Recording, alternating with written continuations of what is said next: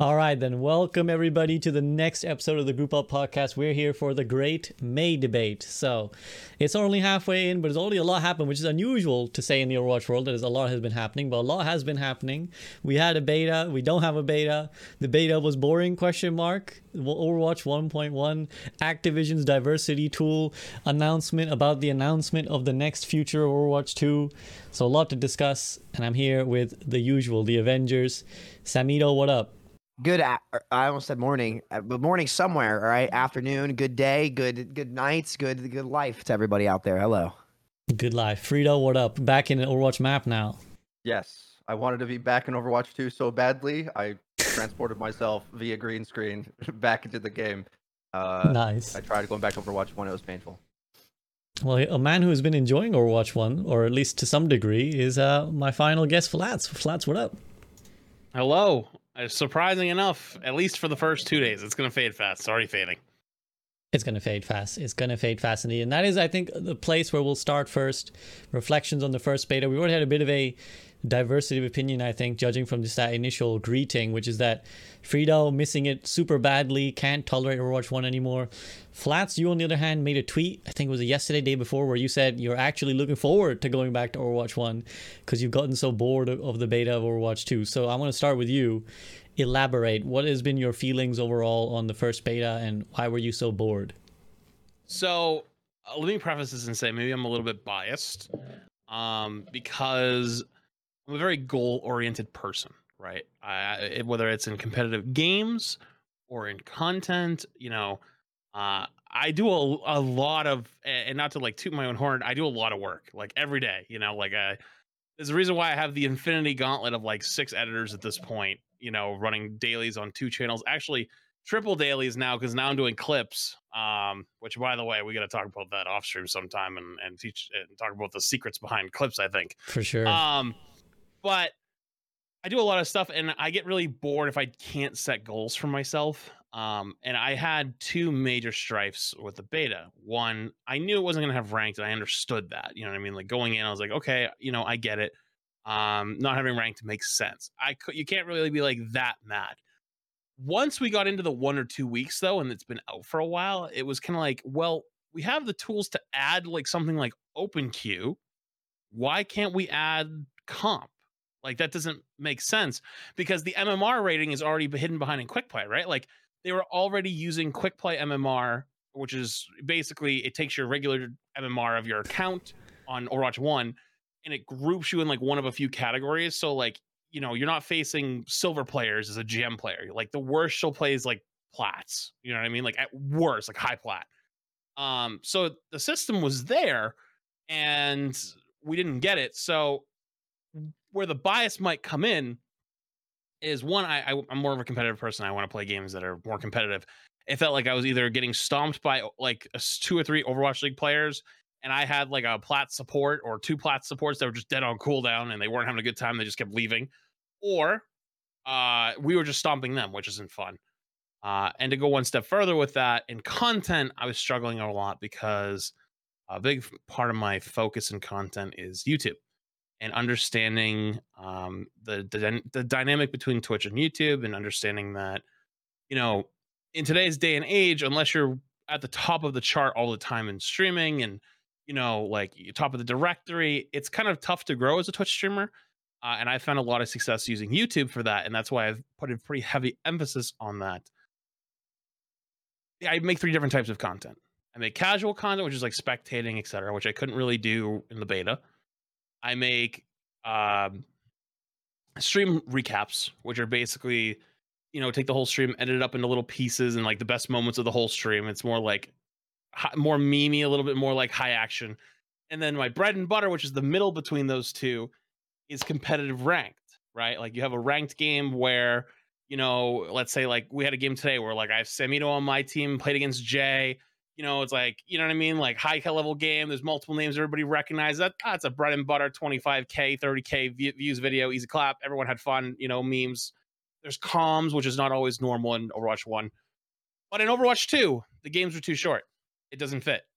You can't even do an 8-minute video. The game modes are too short. Like, unless you got a really competitive control points that like went all the way and everyone was having fun and like calming, like you just couldn't get it. And I've noticed not only my stream content, but my YouTube content, there was a drastic drop because you have not only consoles isolated, console doesn't really watch much Overwatch 2 content because they can't play it. They're not really that interested in it after the first few days.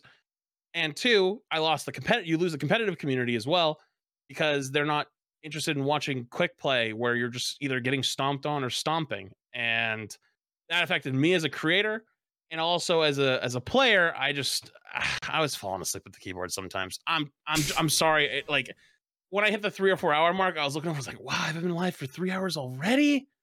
And I hated that feeling. I really did. It was true. Yeah, a lot of points there to kind of address this, your feelings, personal feelings of boredom, but also viewership. And I think that's where I'll lead Frito towards. Frito, how did you feel personally? And what was your kind of assessment of how viewers are responding to the Overwatch 2 beta? Well, they can't do much with anything because there is no, for the reasons Flat said, there's no competitive structure to the game. Most people are jumping in Overwatch 2's beta just to try out the new things. And once they see it, I think they're kind of done with it. So there just kind of isn't a reason to keep watching. Like, I think, especially when so many things could change. Like if I'm watching Flat stream and I'm like, well, how does he deal with these situations? How do I improve as a player? No one really knows what the rules are or like what structure we're going to have or what ranked mode's going to be. So it's very much just the novelty factor of the new stuff. And that is the weakest part of Overwatch 2. Like the best part, I think, is the balance and the flow and sort of the philosophy. But the things that will get everyone else excited is the long-term content plan, which we just got an announcement about. That will be a month away. We'll know the plan in a month. So now we get to sit and ruminate and think about what could be, but there's not much for the now. So I can definitely understand if you want to play ranked. You're just going a bit robo there, Frito. You've gone a bit robotic there. Is that for me or everyone else? I heard it too. I heard it 3. Connection issue. Hello, am I better? No. Are you using like a... Frito's talking from he's coming in from the future. He's playing Overwatch 2. Look at him right now. They're disconnecting him because he's about to talk about the future. He's like, so they announced the plans. I've only got a moment. Yeah, go on without me for now. Okay, yeah, just you mess around while I head to Samito. So sad with the influx. It sounds like, I know. Oh, go on without me. Don't leave me. It's like I'm living Interstellar right now. So Sam, I mean, what's your POV been? Because Frito alluding to the good point there, which is that, for the casual normal player, they're coming for the new stuff, the fun new toys they can play with. It was fun for like 3 days, and then the toys kind of got old, and that was it. Is that what your sentiment has been? There was no purpose, right? Like competitive. See, this is the biggest misconception. I'm not gonna lie. Like when I saw takes like it's just a beta, it shouldn't have comp. I wanted to headbutt a wall, like because it's just like, listen, you're missing the whole point because you could apply that argument anywhere. You could say, oh well, the competitive seasons they only last for a certain time frame, so there's no point. Like why play? Right? Well, we're all gonna die one day. Why should we enjoy life? It's a about extreme, but yeah, okay, we went there. I'm trying to make analogies, like I want to lay the spectrum down, but like in my opinion, like I feel like grinding like an environment like that gives you purpose, right? And you can apply that to any different section of life, and that's what makes it beautiful. That makes it worth your time, right? Because again, I've talked about it on this podcast more than anything. Like the most valuable thing to a consumer is their time. Right? So, when you just have it be quick play, there's no incentive to grind. And like first of all, let me debunk 2 things that Flat's kind of talked about as well. Competitive was absolutely doable. At least the competitive format was absolutely doable. We have an existing system in Overwatch 1. I think in hindsight, clearly not having competitive in the beta was a blunder. And we saw we could bring it over. Like they did. Yes. Like if they launched it, it was like, oh, we didn't think we needed it. Okay, it happened. What a big deal. But it could be added and it didn't. Yeah. Well, yeah, and just the rule set, as Sam is saying, right? Like you can go. We played those custom games. All I have to do is select the preset that says competitive, and now it's going to go both ways. So there's no reason it couldn't have been done. Mm-hmm. It was a deliberate choice. Carry on, Sam. Yeah, it's just I want to give him credit because the biggest issue I think in Overwatch 1 was that the gameplay just is not fun. like I played some Overwatch 1 last night. Y'all saw me in the chat, like practicing because I have trials, right? And like obviously like dive meta is meta in Overwatch 2. So like, you know, they want me like playing Genji and I want to make sure my Genji is like much better than it was. I'm starting to practice, right? And then I just play against Brig and I was just like, this is like so much worse in this game than Overwatch 2. They made Overwatch 2's core gameplay and the game flow so much better. And like it was really great to see. I think that's why so many of us after playing the alpha were like, yo, like this is good. Like this, like it seems like the game flow feels better. Right? So I'll give you the thumbs up on that one. But then when we intentionally choose to not give the game the format that it needs to have long-term playability, you see the results, right? Streamers getting less viewership, right? After we've already been starved for multiple years, right? Player base like way down over time. And the beta, I don't want to say it flopped because I think that Blizzard's leadership's intention with this beta, I think it accomplished their goal for what they wanted it to. But again, this kind of comes back to our point that we've talked about a little bit on this podcast, that they don't really understand their consumer or the position that they're in. Because you like, I don't care about a stress test. Your consumer doesn't care about a stress test. The reality is that version of the game, my guess is, could be open to the public as we speak. It's playable, clearly. It has a competitive format, clearly. Why are we going back to Overwatch 1? Because now what you've done is you've put your game in another year or two of limbo. And I think as we're going to see over time, I have a feeling this next season of Overwatch is going to be even more of a graveyard season than the previous one. And it's as though we have not learned what it is our consumer is after and how to deliver it. Because the reality is, let's not beat around the bush. They could do it if they wanted to right now. There could be Overwatch 2 beta live right now. I would prefer the game to be in a permanent beta state than this back and forth pointless limbo that the second that they, and I don't know, I'm not sure if they realize this yet, but the second that that beta came out, the Band-Aid was ripped off. Overwatch 1 lost all of its purpose, and we are forward-looking 100% to Overwatch 2. So, you know, I think I personally enjoyed the beta, but I really wish that we put the existing features that have existed in Overwatch since its conception of Season 1 or 2, really Season 2 with this current SR system, for 33 seasons of functional competitive mode. I think it was an enormous blunder to not have that in the beta. And I think that the beta is falling off as fast as it did. It kind of proves that statement. Okay, here's a quick check. Frito, are you back? Yeah, I was just trying to click on my webcam. I do have rebuttals to these points. Well, you're sounding good. If possible. So your video isn't there, cam, but unfortunately. Yeah. Yeah, Go ahead. Click it on in a sec. So we'll just listen to. Sorry, one thing I want to quickly mention. One quickly thing I want to mention. This is a little bit memey, but we actually created a little group up bingo card last time when my chat had some downtime, and someone has just hit one of their markers, which is Samito talking about Brig. So if you want to participate, exclamation mark bingo. Exclamation mark bingo is one of the things in my chat. So anyways, carry on, Frito. We'll see if we hit the full bingo. I think you got to think of it from the Blizzard's point of view and where we're operating from, which is everything is a compromise at this point. None of this, the way it's rolling out, is ideal.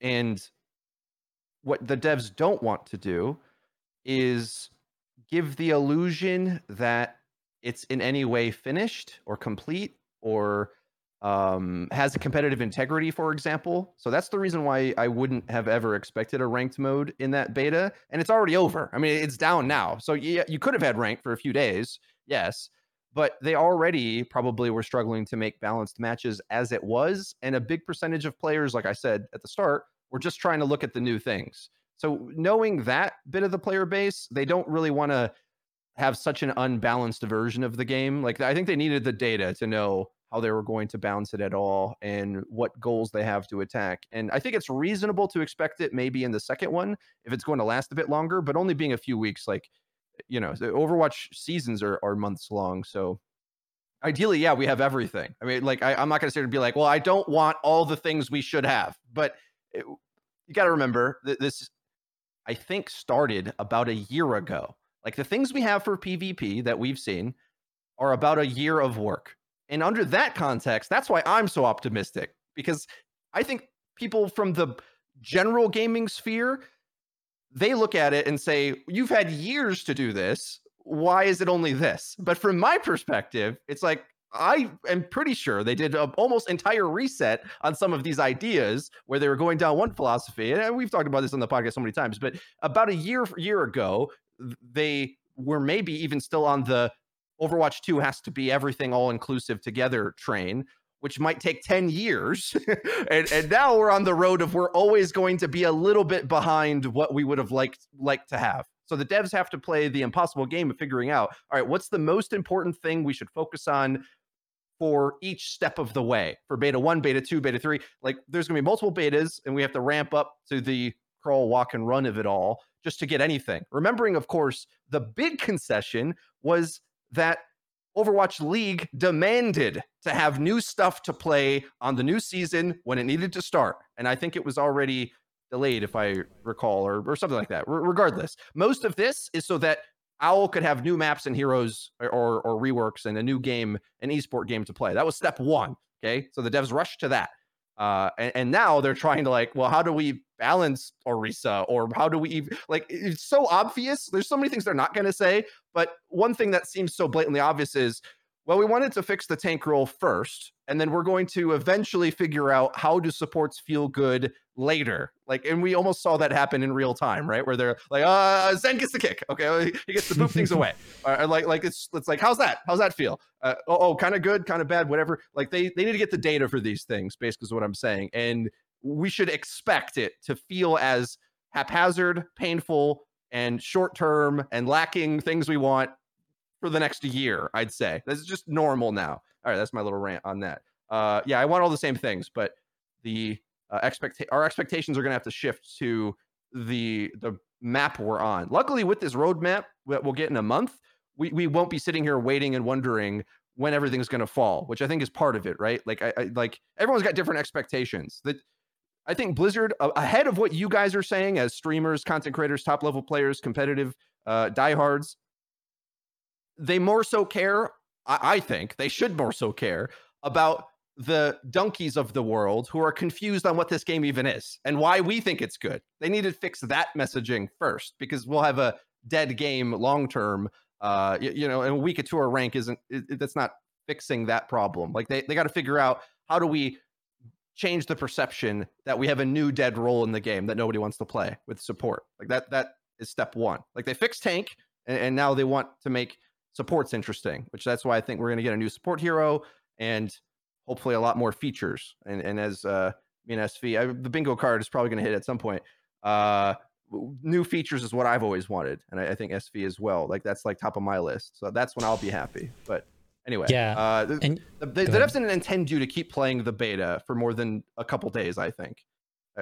I would imagine. Like, so. And this is, no, I was going to say, just feeding back off your point, this is the interesting thing about it, is that in a way the devs will say, we've actually been pretty clear about what we intended the beta to be, because we know, both privately and publicly, they've kind of been emphasizing it's a closed beta, it's a limited beta, it's not meant for everybody to play.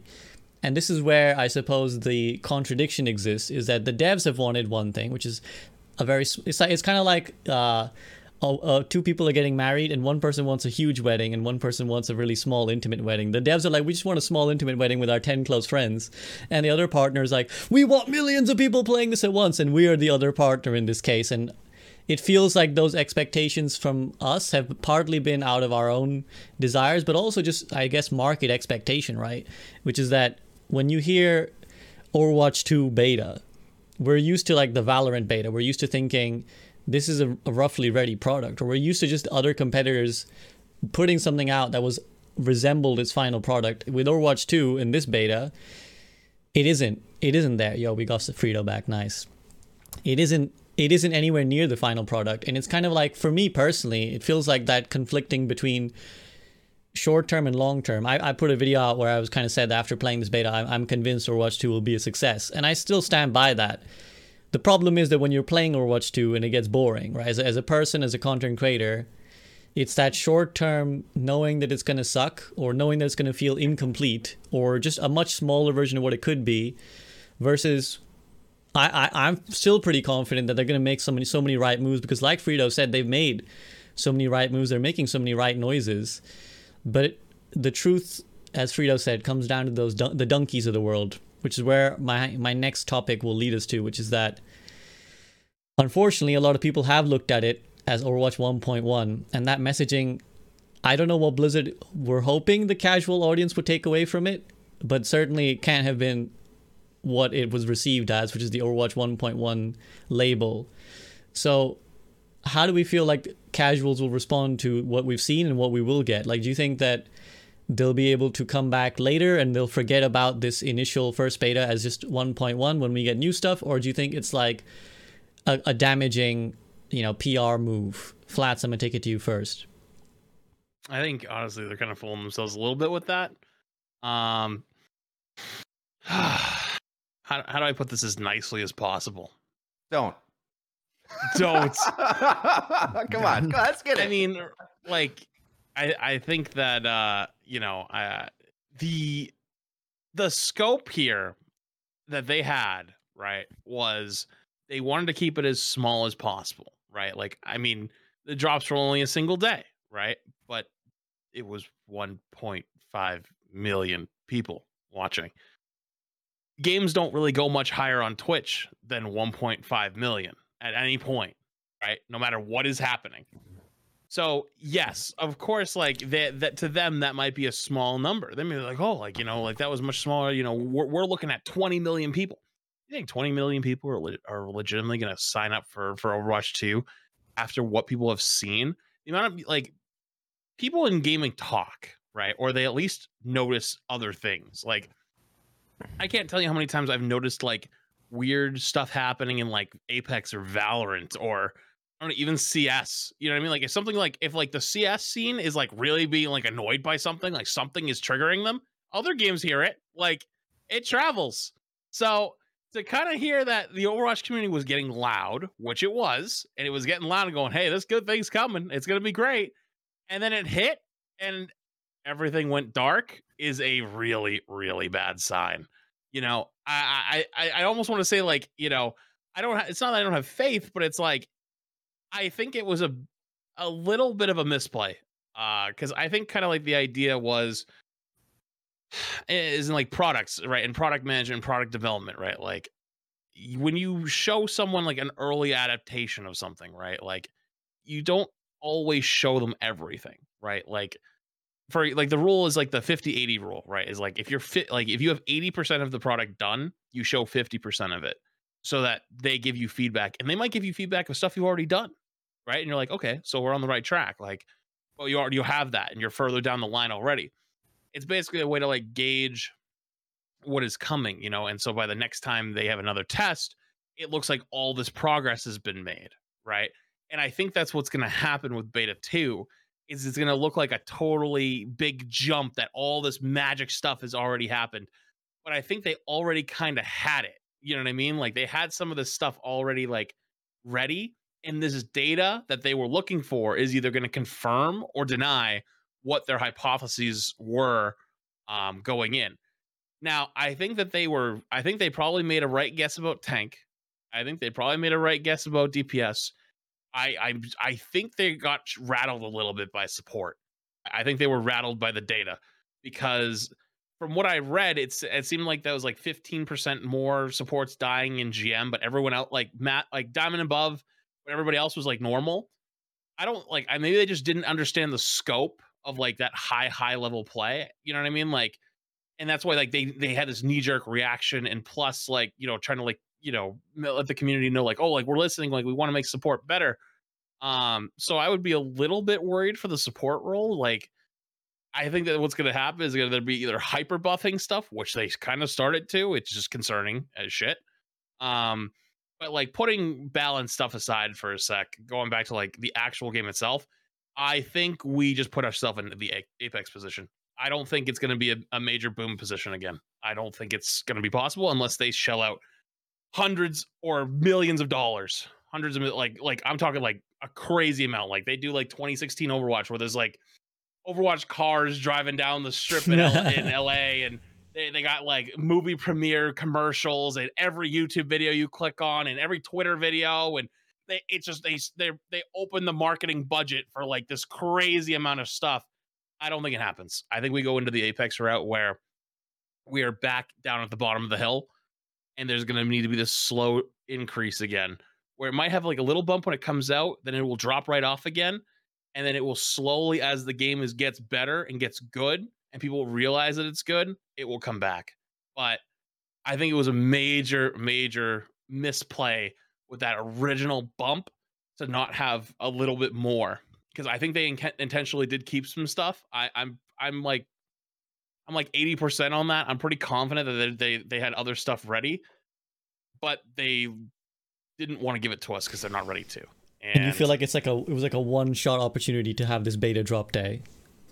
Yeah, I think that I don't think they wanted this beta to be as big as it was. I don't think that was the intention. I thought that I think they wanted to try to keep it small, and they were trying to cater to everybody. Like I feel somewhat personal, and maybe this is just me, but I feel somewhat personally responsible for this mess. Like, and maybe it's just my own little thing, but it's like I feel like maybe the way that they got the drops, or like Twitch drops, was probably because a lot of us were complaining and talking about content not being good and viewership going down. And I think they try to do us a solid and give us drops and try to help everybody out and do well.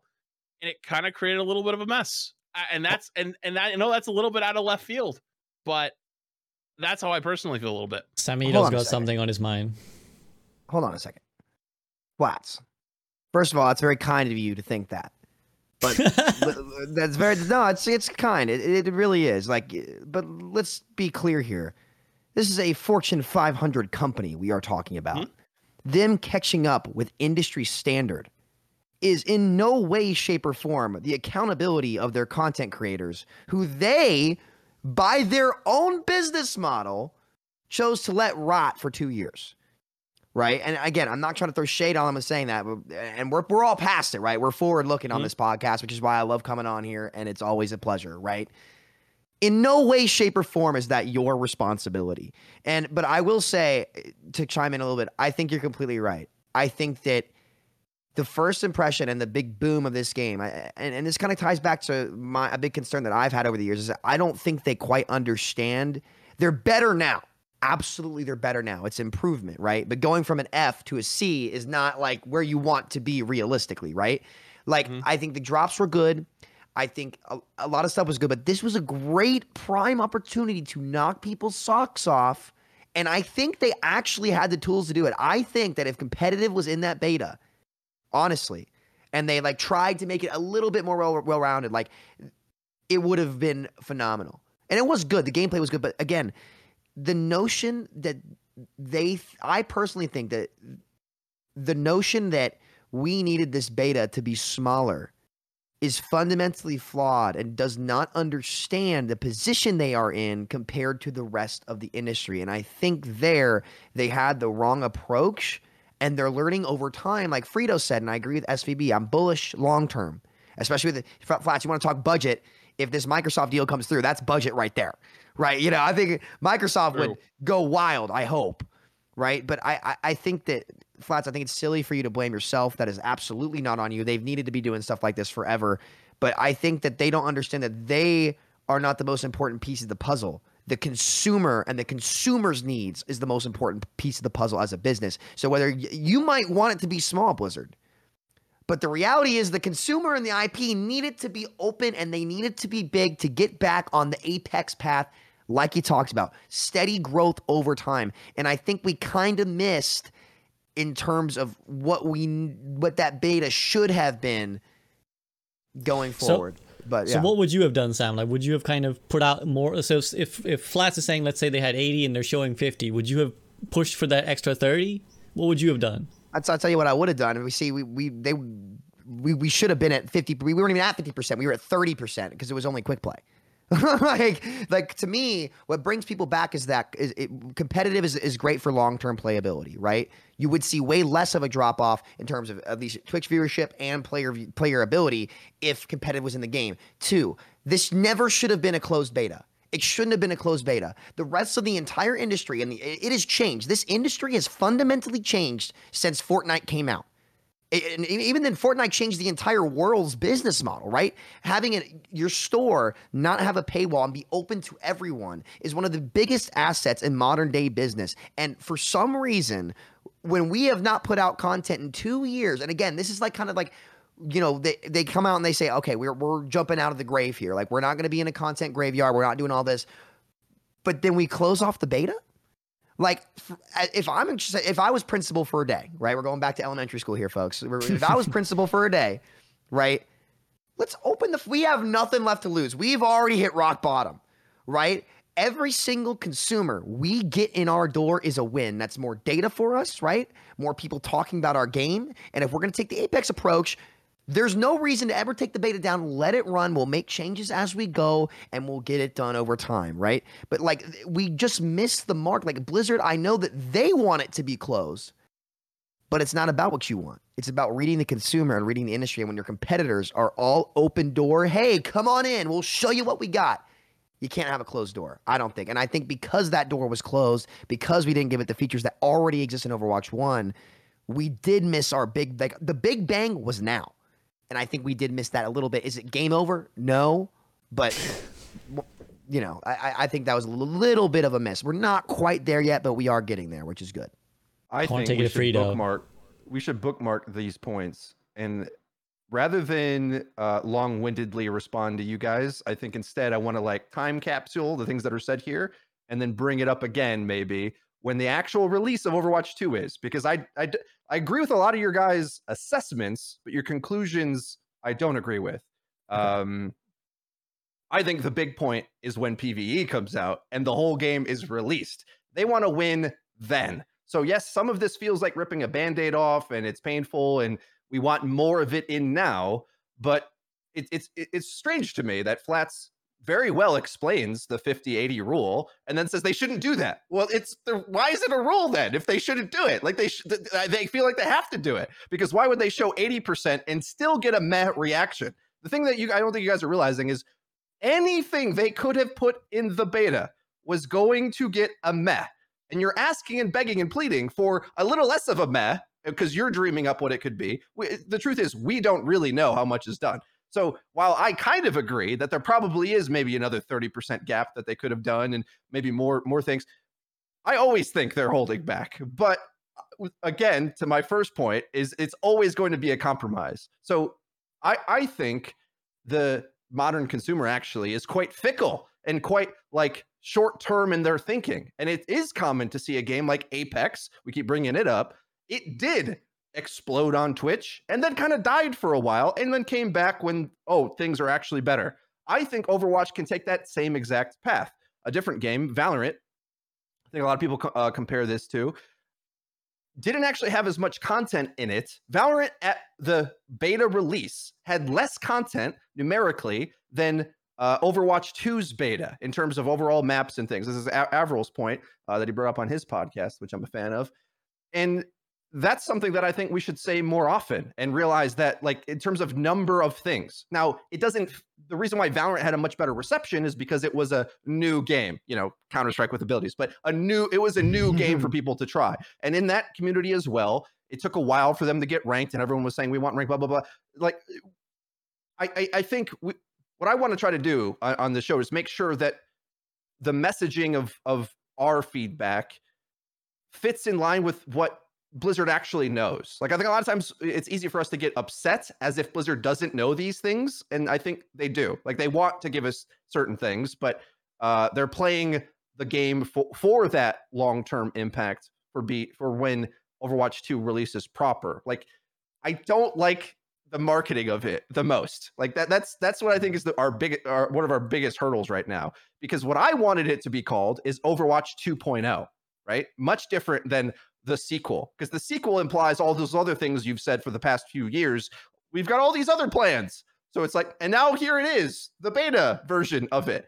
yeah, it does feel like 1.1 or 1.3 or whatever you want to call it, because all that other stuff isn't even in our hands yet. So until we get all that, we won't really get the 2. But I wish they did a relaunch, the PvP. Like if they just branded that differently, I think the expectations might be different. That's my biggest issue so far, because there's a lot of players that I think might grow to be more competitive in this game, but I think that there isn't as many. Like when you see 1.5 million watching Overwatch, a big percentage of them are not competitive gamers. Like a lot of people, you got to remember this.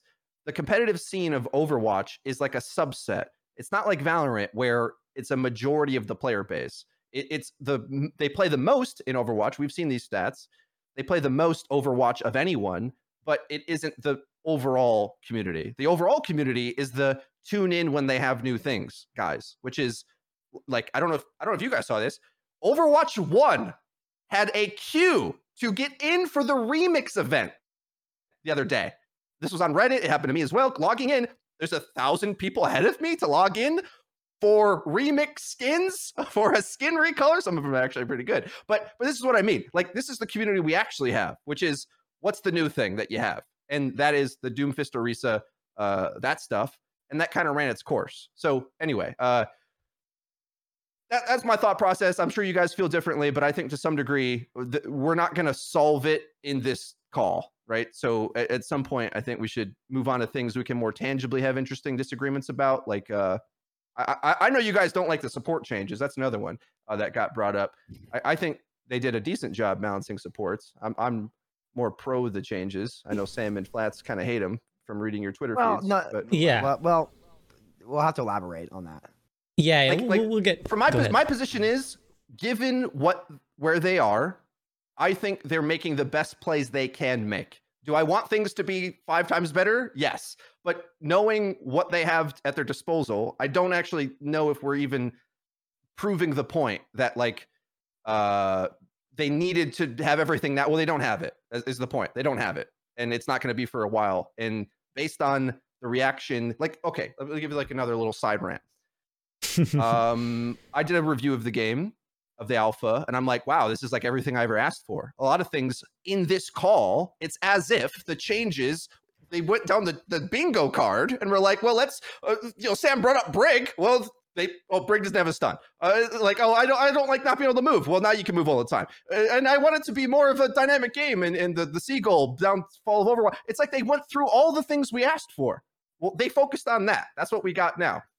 But to my surprise, despite loving it myself, overall, the mainstream gamer is kind of like, it's the same game. It's the same game. The XQC clip. It's just the same game.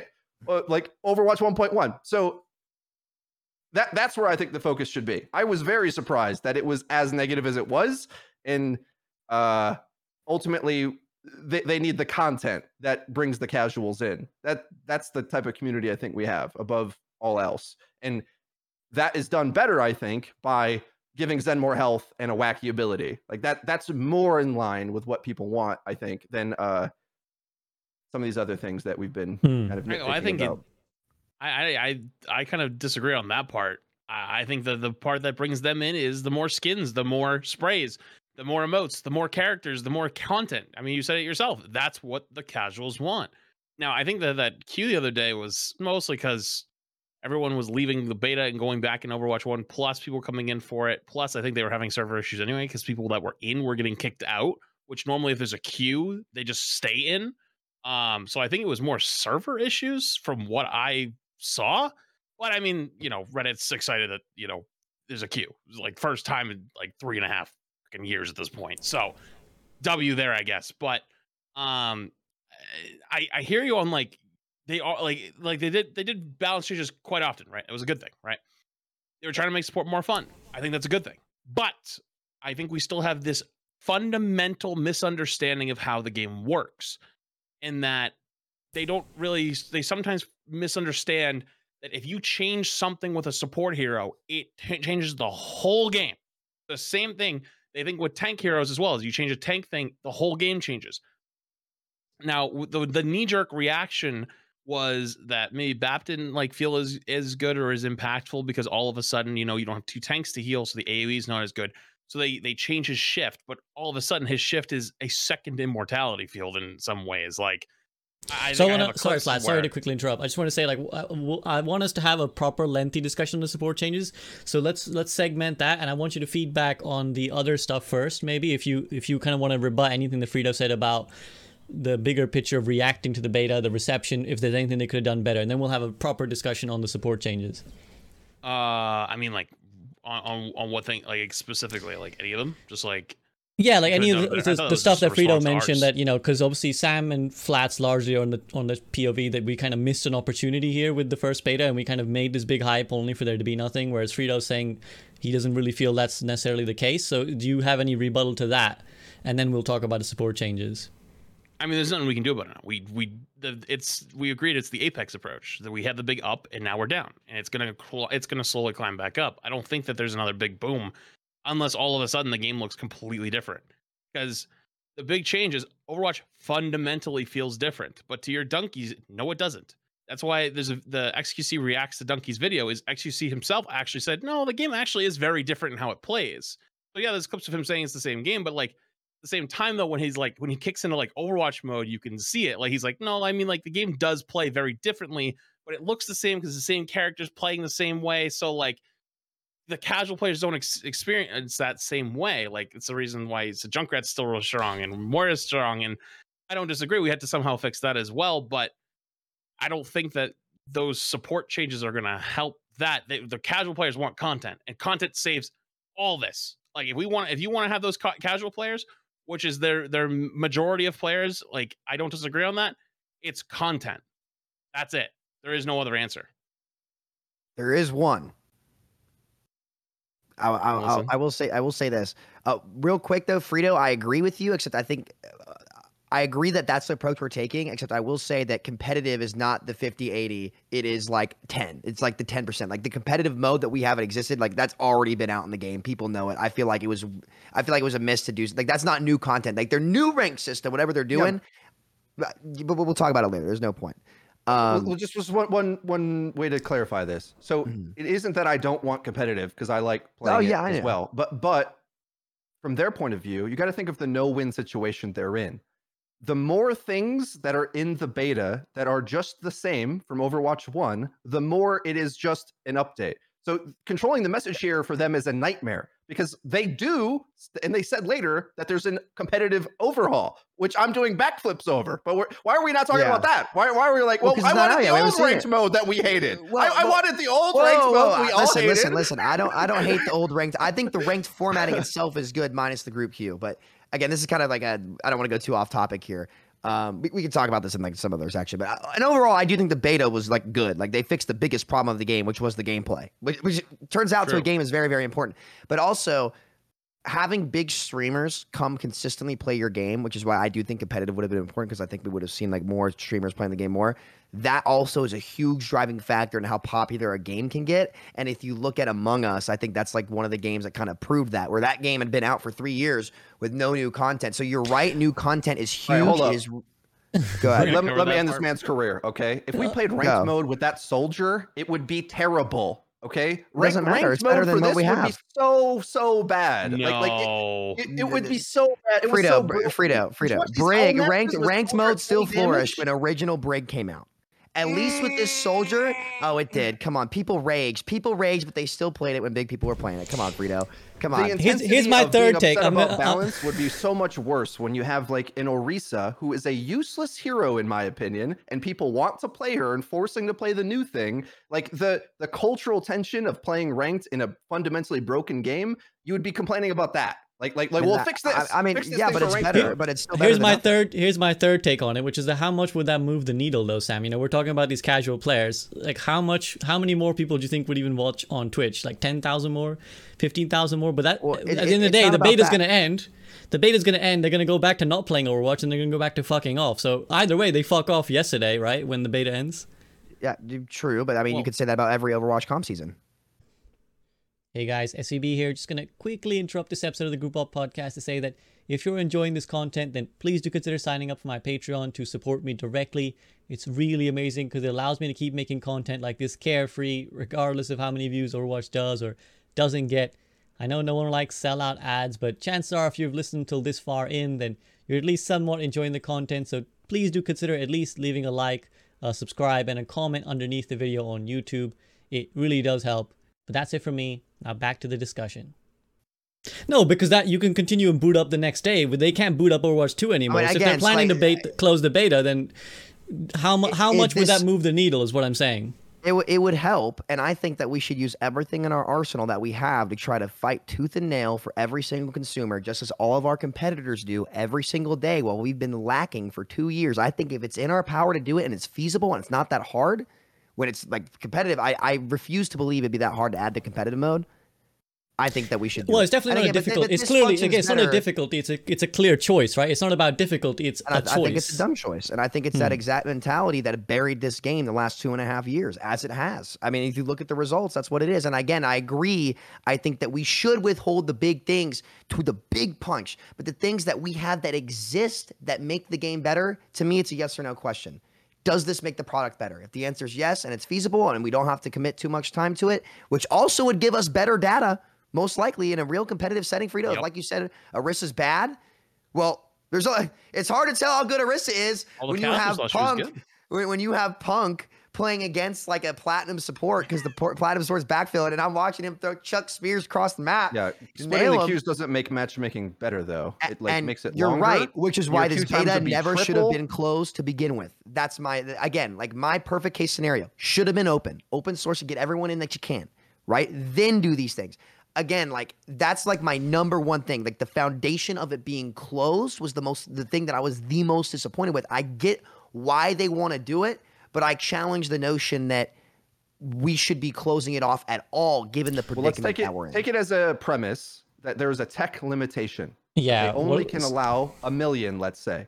If so, it's easy to make a point when you say a mythological like dream that you wish could exist, right? Let's say the reality is that they only can allow about 1 million users on the thing, which is why they limited it so much.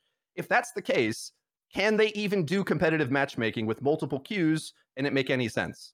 I'm just trying to see the reality of the situation, which could be You're that. telling me So- that a Fortune 500 company that has games like Warzone running on it are not capable of hosting players, then there's a bigger internal issue at the company. I Well, every can't game But get how has much of all that those resource is servers. going to the Team 4, right? How much of that resource is going to Team 4 of Overwatch, the quote-unquote dead game?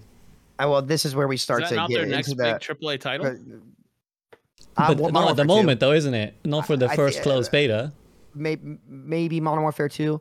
Regardless, I feel like we're getting to the upper ends of Activision Blizzard, which is a little, because at the end of the day, we clearly know something's not firing at all cylinders. Given we're not even gonna get into it in this podcast, but for agreeing to disagree, Frito, I'm willing to operate under that the assumption that hey, maybe they couldn't do it, but in that case, Microsoft, get in here, let's get it done. Like either way, I think long term we're still kind of agreeing. I think again, I don't want to dig up too much of what's done. But what's done is done. We just got to be forward looking. And I hope in the next one that they do understand that and make the effort to give the features that the game should have, that it currently exists, that it deserves.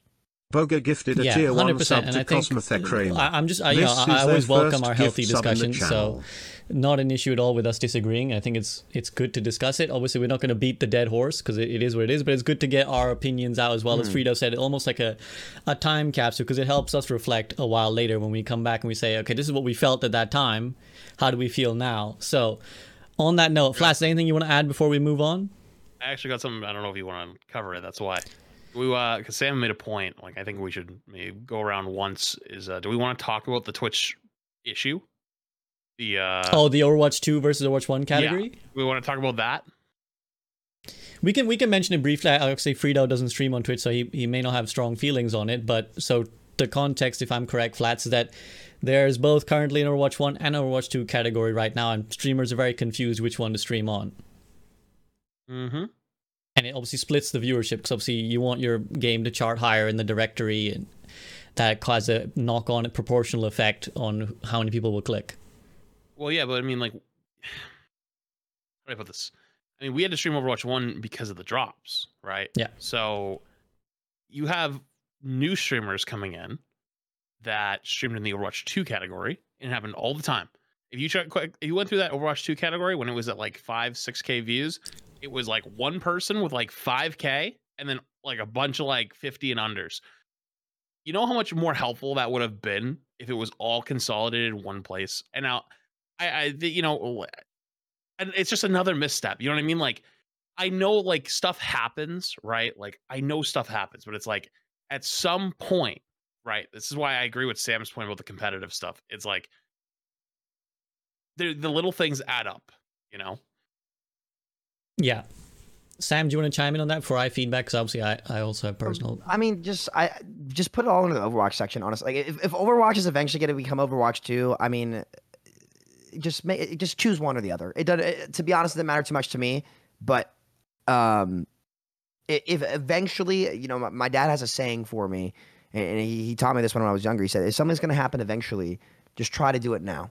Right? Like if we really have to pick and choose one, just make it Overwatch 2. I mean, everyone who's streaming Overwatch nowadays kind of knows it, right? They know the transitional phase is coming. They know the betas are coming in a month. We get our roadmap announced. I mean, we're going to eventually change anyway. Let's just do it now. Well, this is where it's odd because I think the devs were kind of the POV that they are trying to get that category removed or something, but they weren't able to. So either one.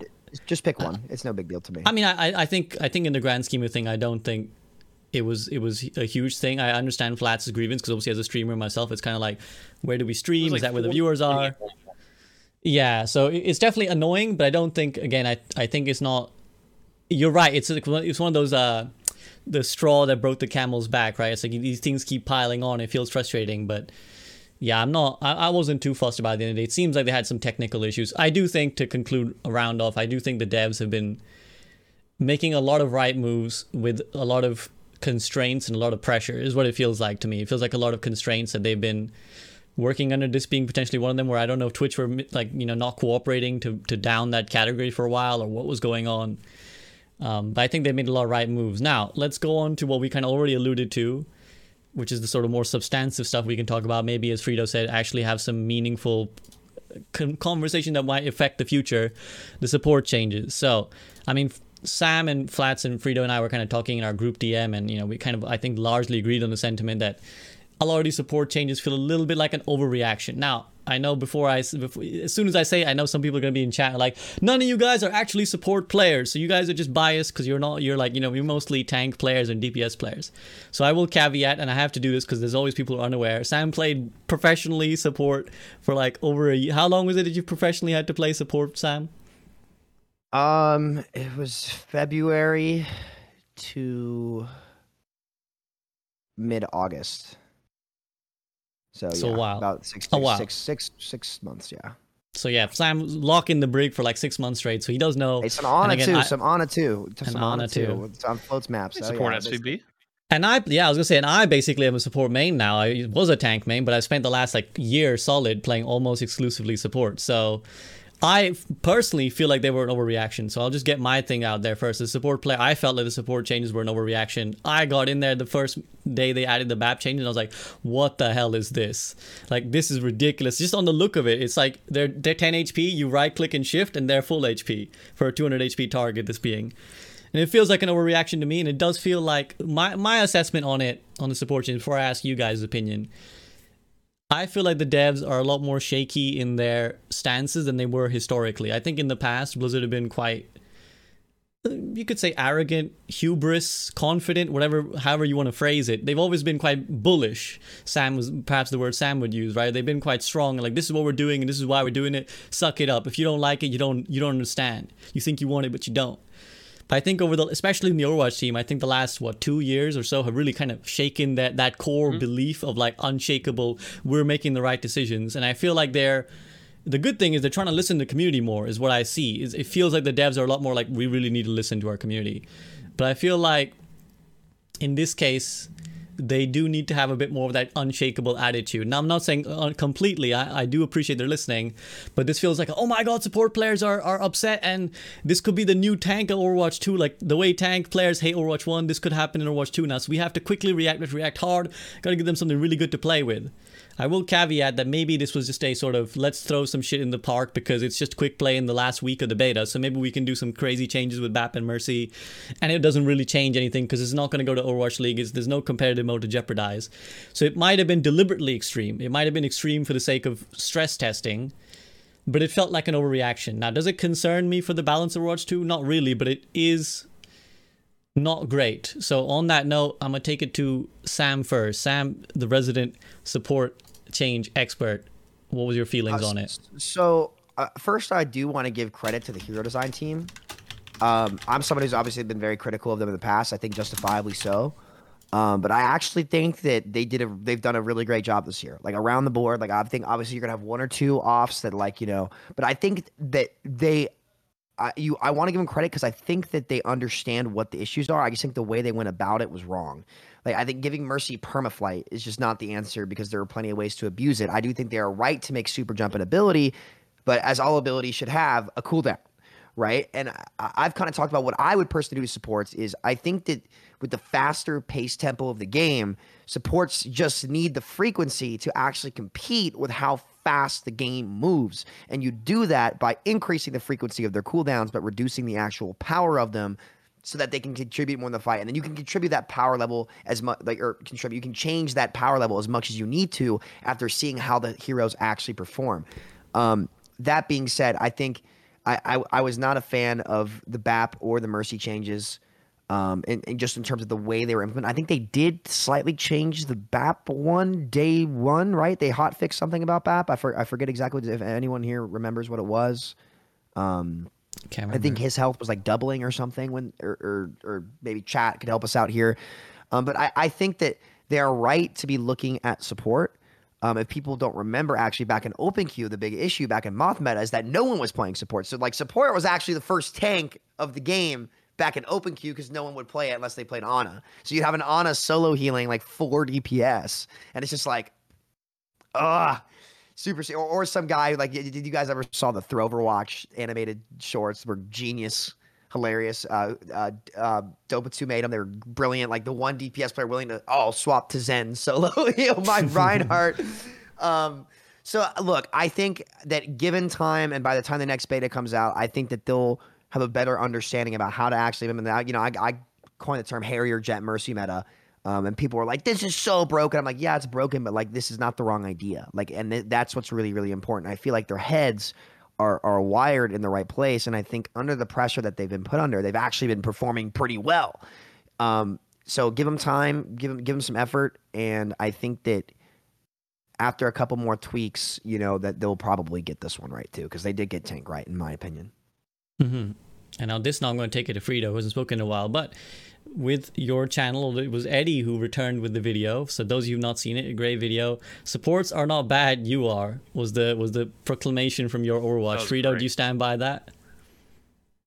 Well, I think yes, but also I don't think the buffs were an overreaction because I actually don't think they're as OP. The buffs that they got aren't as OP as they look on paper, just due to how easy I think they are to target by everything else in the game. So, for example, okay, to answer your question first, and then what were the buffs and overreaction? Ed's a little biased because he plays Ana, and Ana probably could be debated to be low-key the strongest hero in the game, like in the beta we played, especially the first patch that the pros are playing. That seems very obvious.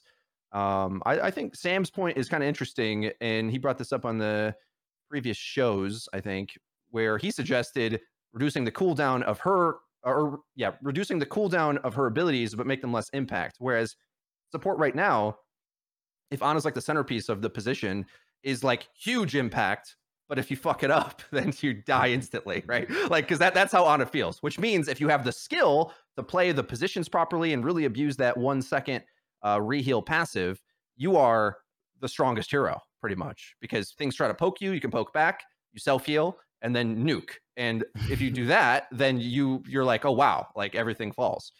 So it'll be interesting to see what direction they move for the next beta. Like the first beta was kind of knee-jerk maybe, because it's just a test anyway. So they're like, well, let's just throw these things in and see what happens. So I'm kind of fine with them being more experimental with it. And maybe if they use that word, maybe the expectations might change a bit for the beta period if they said experimental, but rather than quick play, let's say, or something.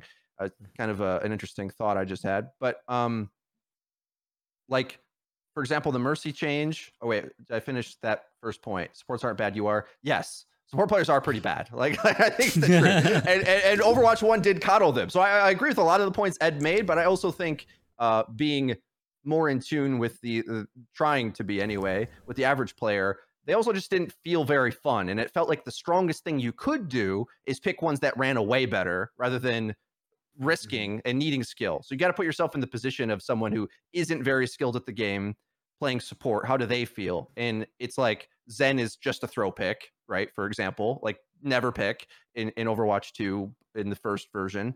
And they're not good enough to play Ana in the way I described just previously. So it comes down to Lucio and Moira. And if that's the game, it's like, this isn't what I signed up to play Overwatch for. Now, as a Lucio player, I'm having a ball because it's like, you just go around the map and you go take any tool you want. You have overpowered self-heal. And I'm like, oh, this is the best game ever. But if you're not, that also is like a skill set not a lot of players have. So when I see them try to empower a slower aspect of the game, I think the game actually kind of needs that, because Overwatch 2, and I feel like sometimes me and Sam have clashed on this point, because he's very good, and you're like, anytime it's a dive meta where things are moving, like I'm playing Doom, I'm playing Genji, and I'm just zipping around and killing everyone, and this is great. For me as an old man, and I think for a lot of support players especially, that really are going to be missing the security of those like strategical, tactical Overwatch gameplay, with the maps being so porous, they need something to slow the game down. That isn't a stun. So how do we do that? I think having powerful cooldowns or wacky movement and things like that are like a good direction to take it. And then maybe I'll mention if I think the specific changes were too much. Zen having more health and kick. A lot of the times he, I will say he's definitely a lot harder to kill and maybe would be like an S tier hero. I'm not exactly sure at the higher tiers, but without teamwork, he's still fairly easy to kill for most things, I think, in sort of a pub setting. But he'll definitely be viable once you start to protect him and play around him. Are we afraid of, like, at the higher tiers, Brig Zen or Bap Zen being so good once they force this? My question would be, even if they forced that to be a competitive backline, would it hurt the game? And I don't think it would, because I think you would just slow down, play around cover a bit more, and it won't be wacky 6 flanks happening at the same time, or 5 now, it's 5v5. We instead could actually, like, methodically take some map control and think about our engagements a bit more. Whereas now, Overwatch 2 in the beta, it's a lot of scrappy fights, a lot of sub fights, sub skirmishes, cutting off respawns, coming in and out. And it Overwatch, for a lot of players, I think, are missing that, like, team regroup element, which I know, of course, this is me learning the process that you're seeing. If you're a podcast fan of the group of podcasts, this is me learning and coming to the light and really trying, honestly, to like figure out why people weren't agreeing with me. Because I'm like, well, Overwatch 2 is everything I want. What are people missing when they say Overwatch 1 is more tactical and strategic? And I think the support position needs those tools, essentially, is what I'm trying to say. They need Zen to be able to kick things away. They need Mercy to have some overpowered movement in order for them to interact with where the game's at. And that tactical side, since we don't have 2 tanks anymore to interact and ebb and flow, I think we should expect them to have those OP abilities. But even when Mercy flies, just, I don't know, there's a lot of things that yes, it's OP against a lot of things, but a lot of things can just shoot her out of the sky. Like I saw Mercy's trying to use it, and against a lot of characters I play anyway, it didn't feel impossible to kill her. It's just like almost easier to kill her sometimes when she's flying. So there's limits to it. And even BAP as well, being able to self-heal, while it certainly will make BAP Zen very strong because you actually can hold position, I think in general, the characters that hold position in Overwatch 2 are like almost fundamentally bad. Like, just because there's not positions to hold. You're not playing Assault anymore, where you sit on Anubis high ground and wait. Like, there just isn't maps like that. So some of this can be fixed with map design. Some of it might not be inherently like that great anyway. I am worried though for balance overall in the game, because I think the singular meta problem is big, but we know where that leads to the bingo card, so I'll leave that point there. Let's Oh, let yeah, people yeah. know. Alright, we'll get there. We'll get there. What went So I wanna- bingo today? We'll get there. We'll get fine. there. I want to let Flats have a say because he hasn't had anything to say in a while. So Flats, your takes on the support changes. I was saying this a little bit earlier, but I do think that they've done a good job with like tank and DPS and support at the beginning of kind of understanding like what they need to do. And I think that you said it right, SVBs. They need to be more confident in their own decisions to an extent, obviously. Because I thought support was really strong going into the beta. I was like, what? This is actually like way stronger than I thought it was going to be. But everyone else didn't feel that way. And that's kind of where the whole notion became of, oh, support isn't bad. You are, right? Well, let's kind of talk about that a little bit, right? I think that Sam kind of has it right as well with talking about like they should be able to do more and contributing more, right? Like think about like what people thought was fun. Orissa's fun, right? Like why was Orisa fun? Even though I didn't think she was very good and everyone kept yelling at me like, why is Orisa?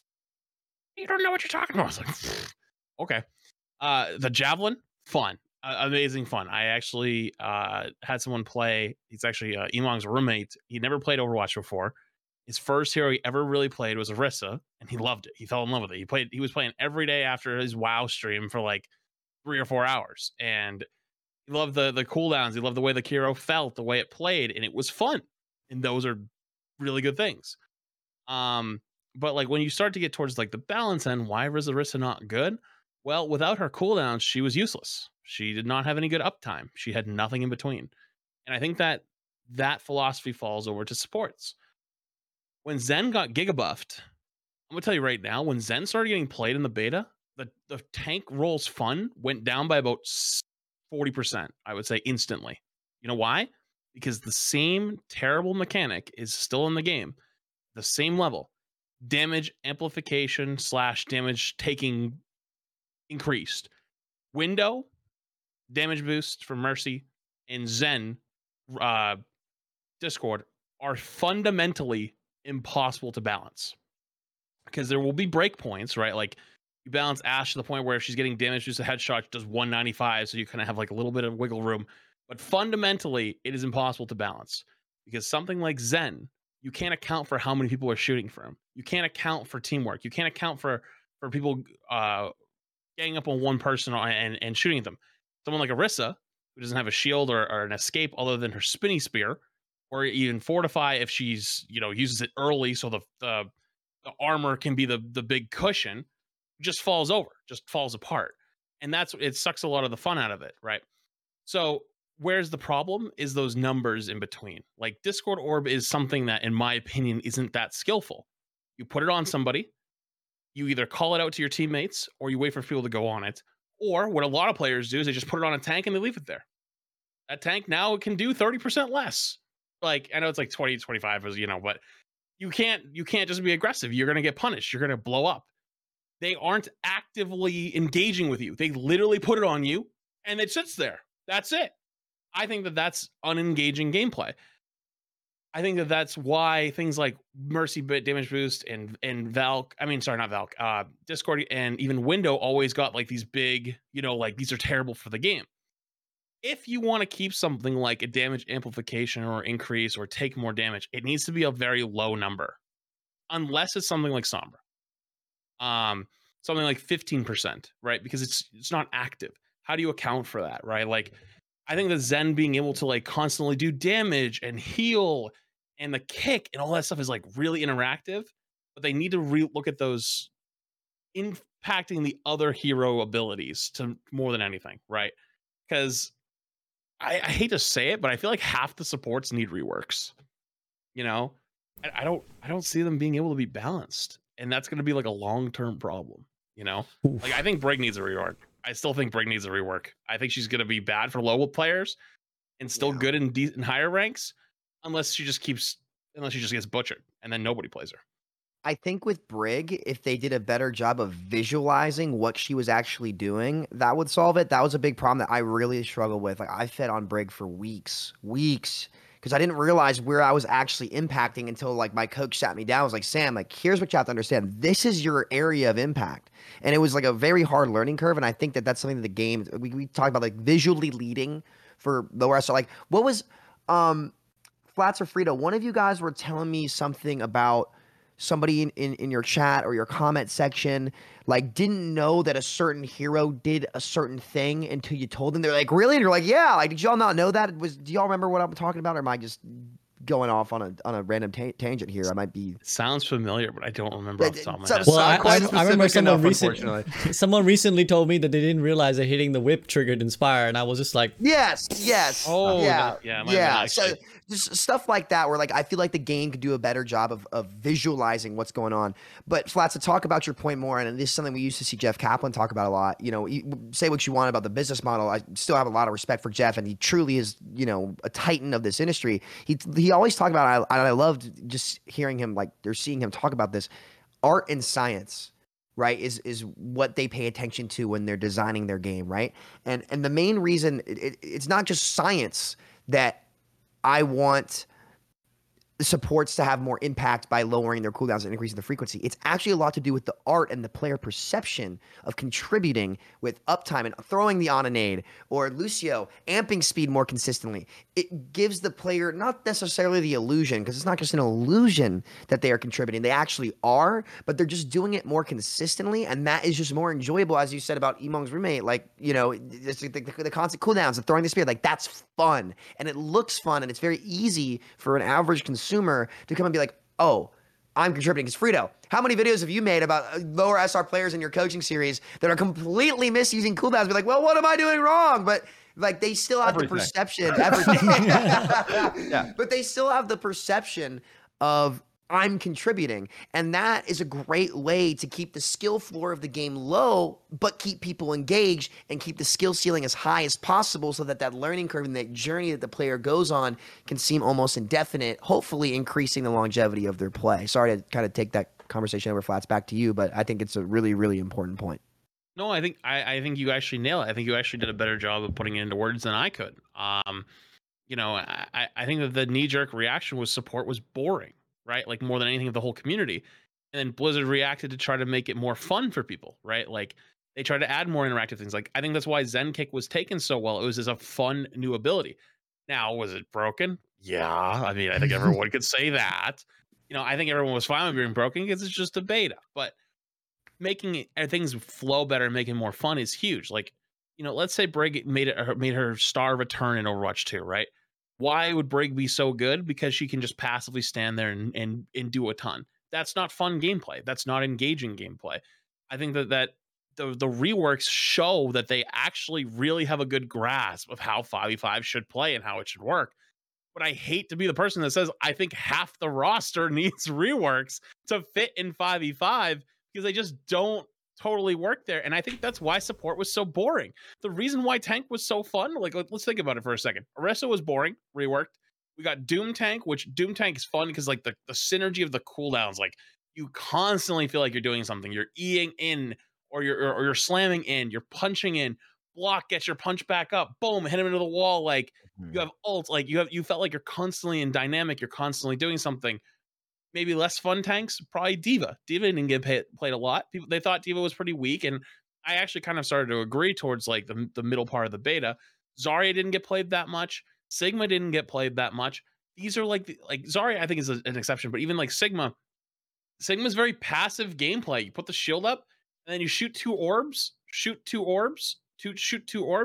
a rock sock. But, like, there's nobody really pressuring you the same way like an old double shield.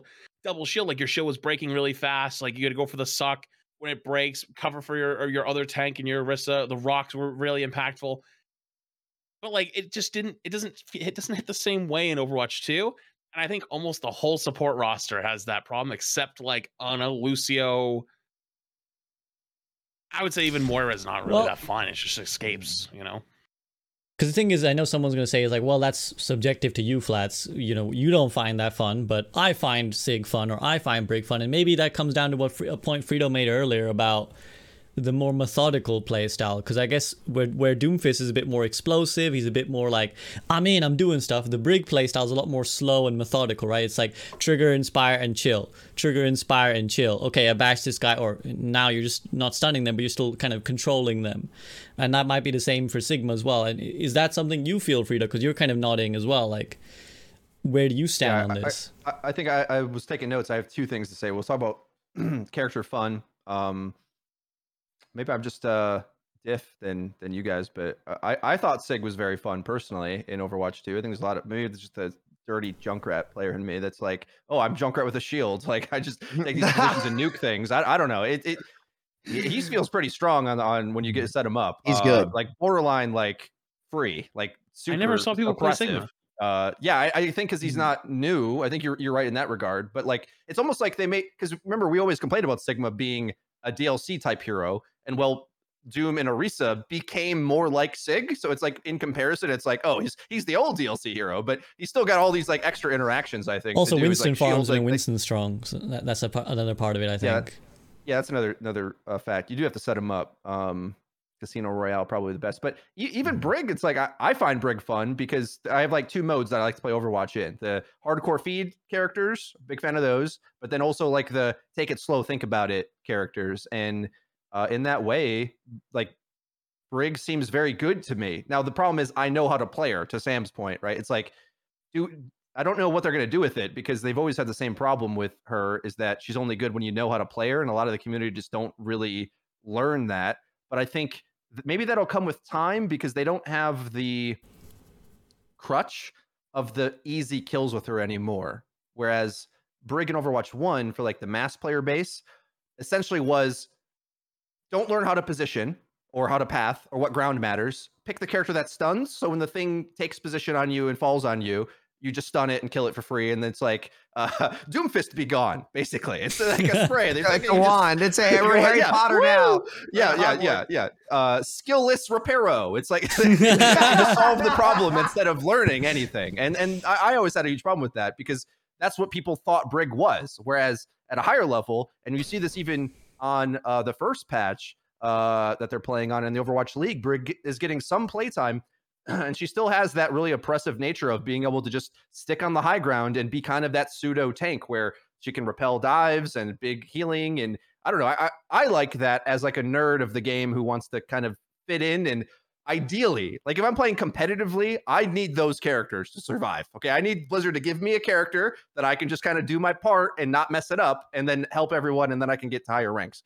But so I desperately need that as like a bad player who wants to learn through game sense. And that's kind of where I'm getting to with the support role and what we should expect. They need more of that. I don't think it would be wise for them to turn support into the high octane Doomfist 2.0 gameplay. I think instead, I think they're going the direction of they get to slow the game down, which gives me to the other point. Flats was speaking about the effectiveness of Discord and how it keeps a tank at bay. And you took it back saying, well, you get to do 20% less, not 30 or whatever. I think you actually, when you're Discorded, you probably get to do 50% as much. I would go so far. I think you went the other way. You try to downplay it. I think when you are Discorded as a tank, you can take like half the positions that you used to be able to. Especially as Doomfist. Because whereas you might have that little bit extra health to like overextend a little bit, now a lot of positions and pathing, you just will not survive. So it forces the game to be more defensive, and you have to be much more methodical and careful on where you go.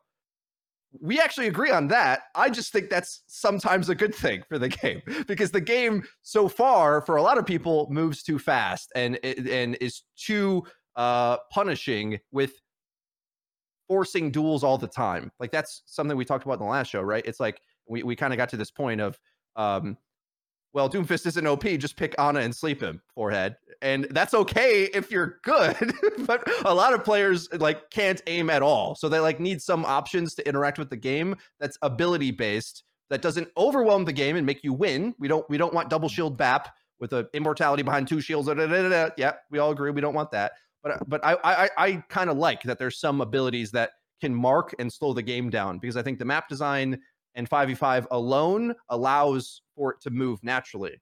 And we all have our own little biases here. Like I have two biases. One, thinking of the average player, and then the other is overly high level play. Like I really like Owl, right? So I'm watching all these Owl matches and I'm excited when I see a regroup. I'm like, oh boy, some downtime. Yeah. I can like count and feel I know where the engagement's coming from. Wow. And I almost miss being able to slow the game down a bit. It's maybe a whole nother separate conversation, and maybe doesn't matter to us and our audiences so much. Because it's like a esports problem, but we kind of thought 5v5 would make the game easier to watch. And it actually, at the start anyway, was harder. Now, it might get better when the top level players learn how to have better ult economy and aren't trying to clutch all the time and whatnot. But anyway, whatever. Whole separate what you point. mean by that? Like harder to watch? Well, more action on screen, more smaller duels. It's hard to, because if every player can pop off at any given time, it's hard to know who's the key player in that moment. Whereas when the game's more tactical, more set play, more ultimate based, it's obvious where the big play is going to come from. Whereas now with Overwatch 2, you don't know if all of a sudden like the Brig gets all the final blows of the thing, or if when the Tac Visor and the Genji Blade go at each other, like who's gonna, it's really hard to know who's gonna win. And as a player, that's way better. But as a spectator, it's really hard to follow. I want to quickly chime in, which is to get everyone's getting their hot takes in. My hot take is I have a big beef with the way Owl is spectated. I think that's a spectating problem, not a viewing problem, because Sam and I we casted the fantasy Overwatch, and we were able to make sense of everything, and it was really fun. I think the way Owl spectates is fundamentally bad. They always focus on first person POV and they miss everything, like exactly what you're talking about, Frida, which is that there's a lot of duels going on and a lot of things that like this thing happened and you miss that thing and the whole fight falls apart. Whereas in Overwatch 1 it's much more easy to tell what that thing is going to be. In Overwatch 2 that thing is much more flexible, but that's a problem of just, if you take a step back and look at the whole fight, you'll be able to see that happen. But because Owl is like, let's spectate this Genji, oh shit, the Winston got slept somewhere else, we missed it, fight over. That's the problem. Chiming in real quick. I agree with that actually a lot. That's kind of my approach. Is I think the idea, and like correct me if I'm wrong on this, is like the idea is like it's easier to consume to watch because you don't have two shields, Symmetra shields, Brig shield. Everything's flashing. It's like half of a rave is going on. Like it's cleaner. You know what I mean? Like it's harder to follow. Concert. Yeah, I think actually maybe I'm wrong on this. Did Overwatch like get a new production team too? Yeah, they did something like that. So maybe the new production team isn't as like good at predicting. Plus, it's a new game, so like they're having a hard time.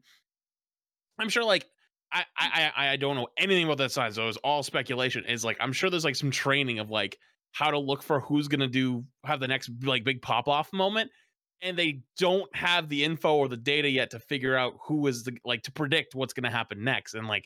That's realistically what they're doing is predicting what happens next to try to show us the action instead of like, we're seeing it later. You know what I mean? Like, it's not like, oh, like we watched that happen. Now, like now we can flip to it. Cause like, we're like 10 seconds in the past or you know what I mean? Or something like that. But, I think that's probably where the biggest struggle is, but I actually thought the game looked a lot cleaner to watch, interactively. It's just like, you don't have to worry about 19 shields in the way and an Onanade flew over from the top and you know what I mean? Like, that's my own take.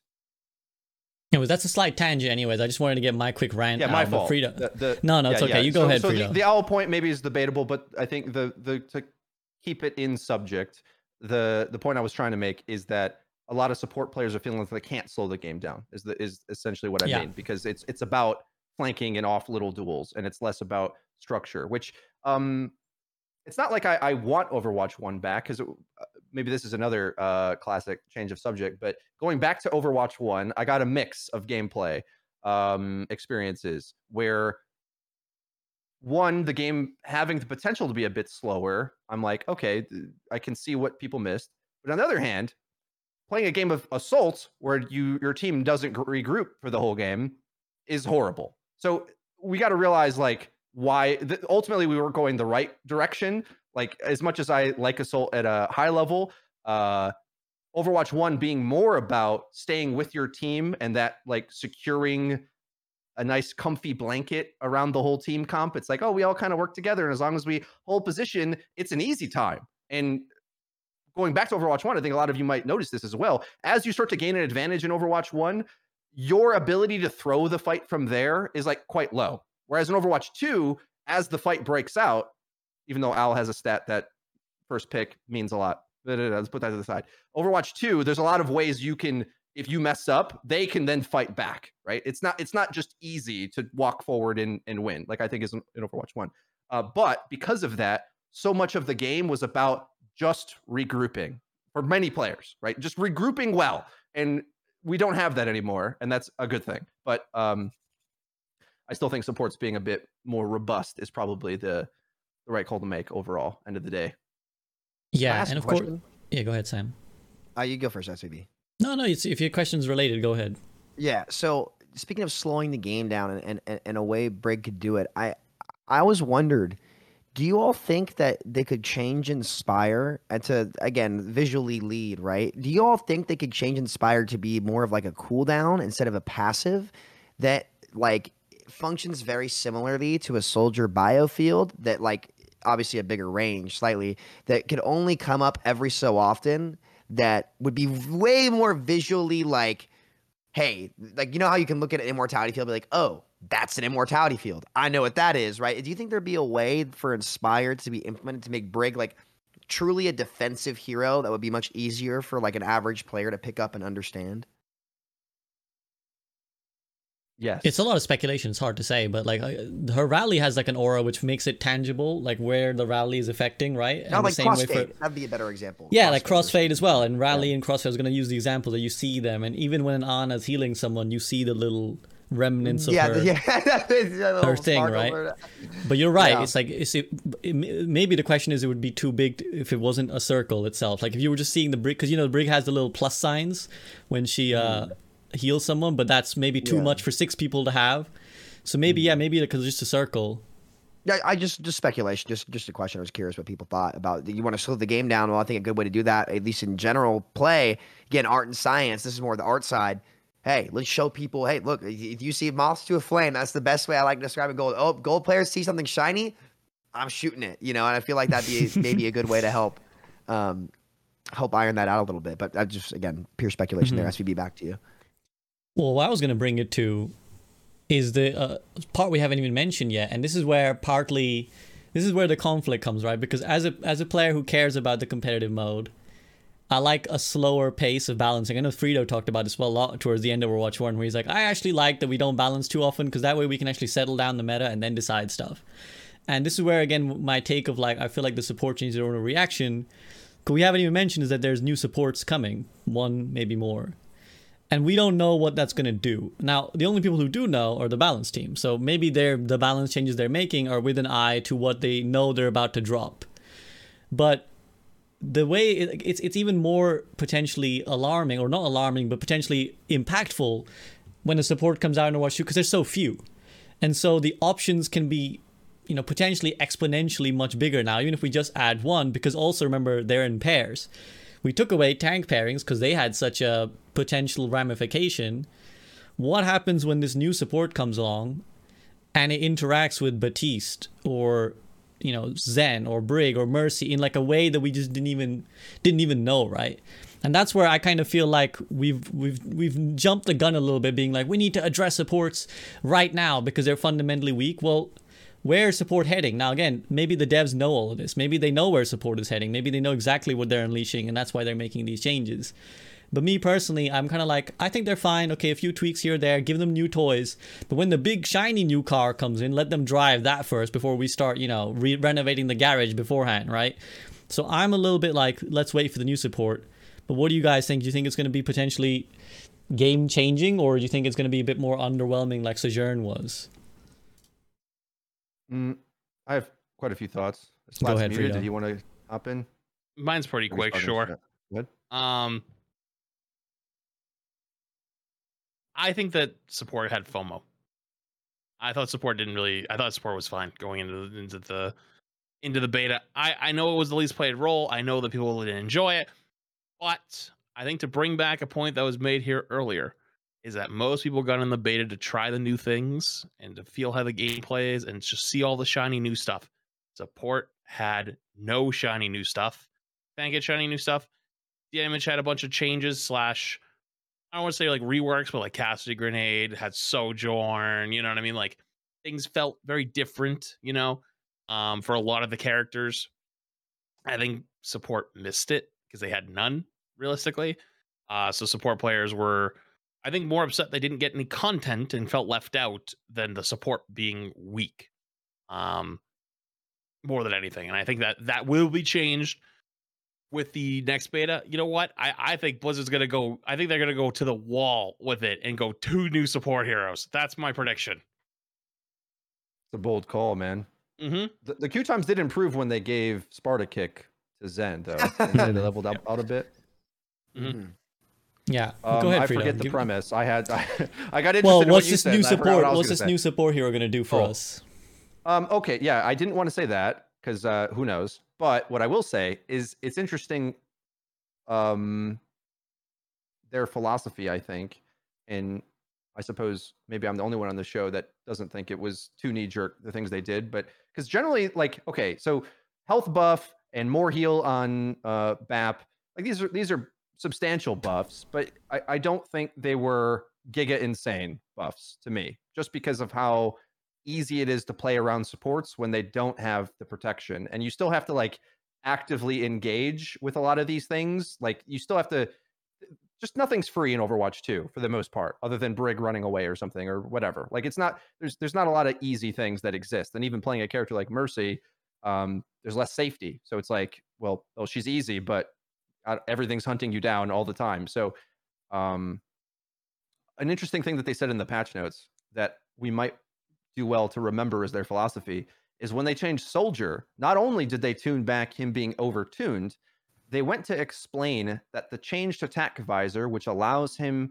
to headshot during attack visor, they expressly said this, wasn't to counteract losing power elsewhere, but to make him more playable, right? And I think a thing like Harrier Jet Mercy is just a thing they've said they wanted to do for a while. Like it isn't like, I just expected that to eventually come. And I see some mechanics to be like that, where they're just trying to get the interactivity of these characters up to snuff, like Zen, for example. It's just that maybe they had that idea. Like, I don't know. To us, it's like a knee-jerk reaction. But again, the 50-80 rule, I have no idea if they're like, the thing we have to remember, when they test this in alpha and beta or whatever, it was their goal to make Sojourn overtuned. We didn't even play the most broken version. They said this on stream, I think. The first version of Sojourn always had the railgun. There was no charge up mechanic. It was just a flying Widowmaker with a rail. Pew, pew, pew. And their goal was to see, is this fun to interact with? Is this a play? So they're stress testing it, is my point. And a lot of these things are like stress testing the bounds and getting metrics on it before they move to the next level. So I doubt they would remove Sparta Kick Zen or Harrier Jet Mercy, but I also think adding the mechanics is more important than worrying about the numbers. Because if we think the numbers of BAP having an increased amount of healing per the health threshold, which is a buff they gave it, when the characters are under 50%, they get more benefit from regenerative burst. If we don't like the number of that, they can tune that. But it's more about getting the mechanic in there of learning a new mechanic of the character and how to interact with the game. That's important for them. Am I making any sense here? So No, they're it makes already a lot on of this sense. route, I guess. I think my point has concluded, so I will stop. No, it makes a lot of sense. It's a fair point, and if definitely one I would like to consider my opinion on, which is that, firstly, that who knows if the Zen changes were knee-jerk or if they were already planned, and secondly, like you said, it's more, I agree with this philosophically, which is that it's more important to add the fun things now and worry about their balance later than to make this the most balanced version and then start adding stuff when you've actually released a competitive mode, when it's actually out, when it's actually live. So I agree with those statements, and again, this is what I'm finding constantly I have to do is like balance the desire as a fickle gamer to have new shiny stuff all the time, and versus balancing the desire for like old gamer who's like, I want a competitive good game. Like those are often at a conflict. But yeah, Sam, do you have anything you want to add on the sort of on the note of like Sparta Kick and Harrier Jet, I like I don't necessarily mind the notion of them. I was just concerned that there's no cooldowns on them, and anytime you add an ability or a big functionality without a cooldown, it's very easy to let it get out of hand. Like 4 seconds on each of them, I think would be fine. So in terms of new supports, that was the main question, right? Like where we Yes. think they're taking supports. It's honestly, there's just no way to really know, especially given Kaplan not being with us anymore. Because I remember he used to talk about like on interviews and stuff like that. Oh, just you guys wait. So like the new sports stuff comes out, and we're like, and obviously it's been like two years since. So like it's really tough to tell, um, because it depends on when it was made. Right, they would have maybe would have had to change it a lot since then. I think it's gonna have to be we'll wait and see, and that's definitely what I'm looking forward to for the next beta, which I do think they'll do a good job on. Like honestly, if I had to guess, like I think that over time that this game will end up like Apex in that hey, it's just gonna be a slow, steady recuperation back towards the front lines, and I think we're probably gonna see. I think there's surely no chance that the biggest thing that gets addressed in the next beta will be support changes. I think it's just for this one, for obvious reasons, it had to be tank, right? You go to 5v5, you remove one from the game. That is priority number one. And I think going forward now, especially with how the queue times reflected that, there's absolutely no doubt that they're not looking very adamantly at supports. And I expect to see, I'm not going to say they're going to put out 2 new supports. I wouldn't be surprised. At this point, I wouldn't be surprised with anything because I refuse to believe that beta is everything they had done for 2 years or had planned or done whatever because like there was at least some kind of planning going on. So I think that's kind of like the ace up their sleeve that they're thinking about pulling out, and I'm looking forward to seeing it. And I can't really make any premonitions on it till we do. The same with 6v6 going to 5v5. 5v5 ended up playing better than a lot of us thought it did. So we had to wait and see. And I think that's where it comes down to. I think that might be partly why it felt so like underwhelming in some ways, if I can say that, is that maybe it surprised them how successful 5v5 was. Because again, remember that a lot of us were very concerned, right? Like Flats, you and I had like a 2-hour discussion when 5v5 was announced about like, could this ruin the game, right? So I think maybe their whole philosophy was just, and I've said this before, I'll say it again, but maybe they just came in thinking, let's just see if 5v5 even works. Like what if we have to make a lot of changes to make 5v5 work?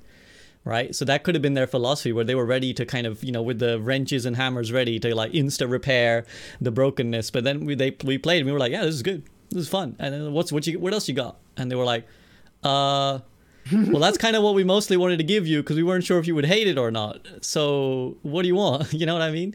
So I do wonder if that was partly why. And again, the crawl, walk, run. Right, this was the crawl. Let's see the walk and the run. Yeah, now, which may be outdated, right? Like I know I do a well, lot of Aaron like, said that Blizzard recently, advocacy.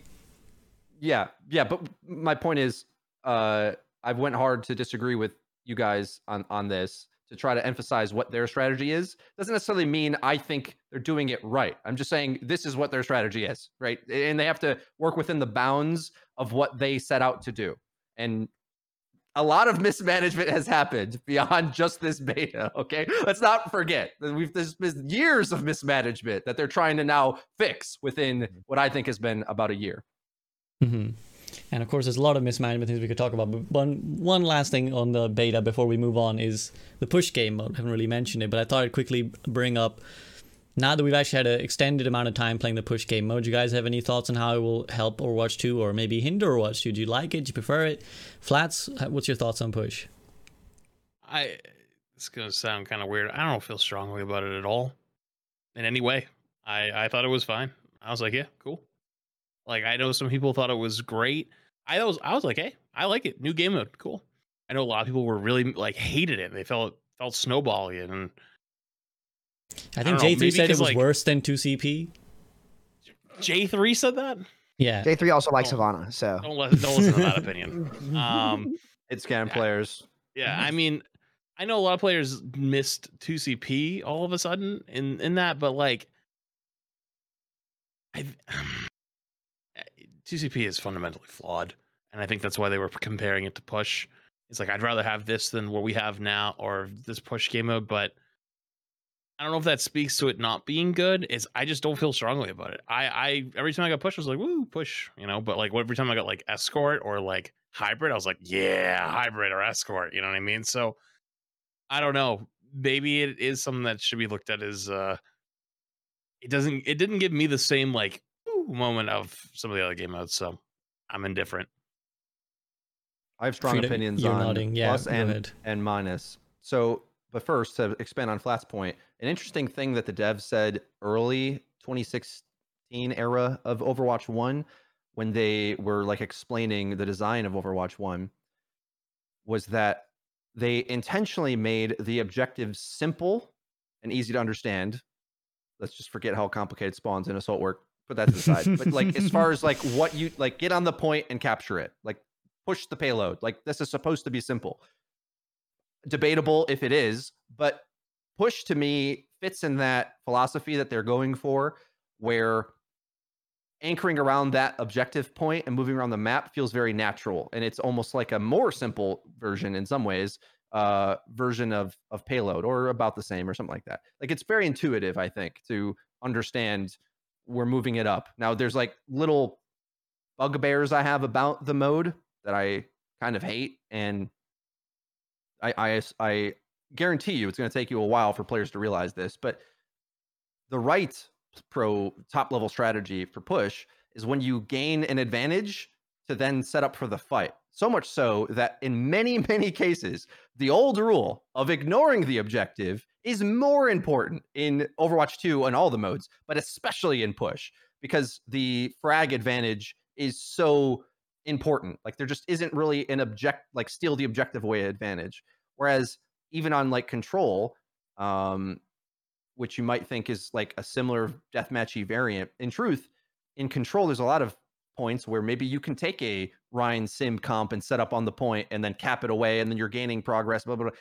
Push doesn't work like that. Push is just control the map and then idly get progress. So if you don't control the map first, there's no way to steal the objective away and get progress. And that's counterintuitive to, I think, a lot of players. I also think a lot of players assumed a character like Orisa was good on this mode because everyone just fought on the robot. And then when you do that, she can go kill you. But if you realize the robot's kind of irrelevant for most of the game, then you can take these big flanks that exist and go get the kills first. So then another bugbear is capping on the final point is harder than 2 CP and also kind of irrelevant, because once you have the lead, all you have to do is camp the lead. You don't have to actually complete the map.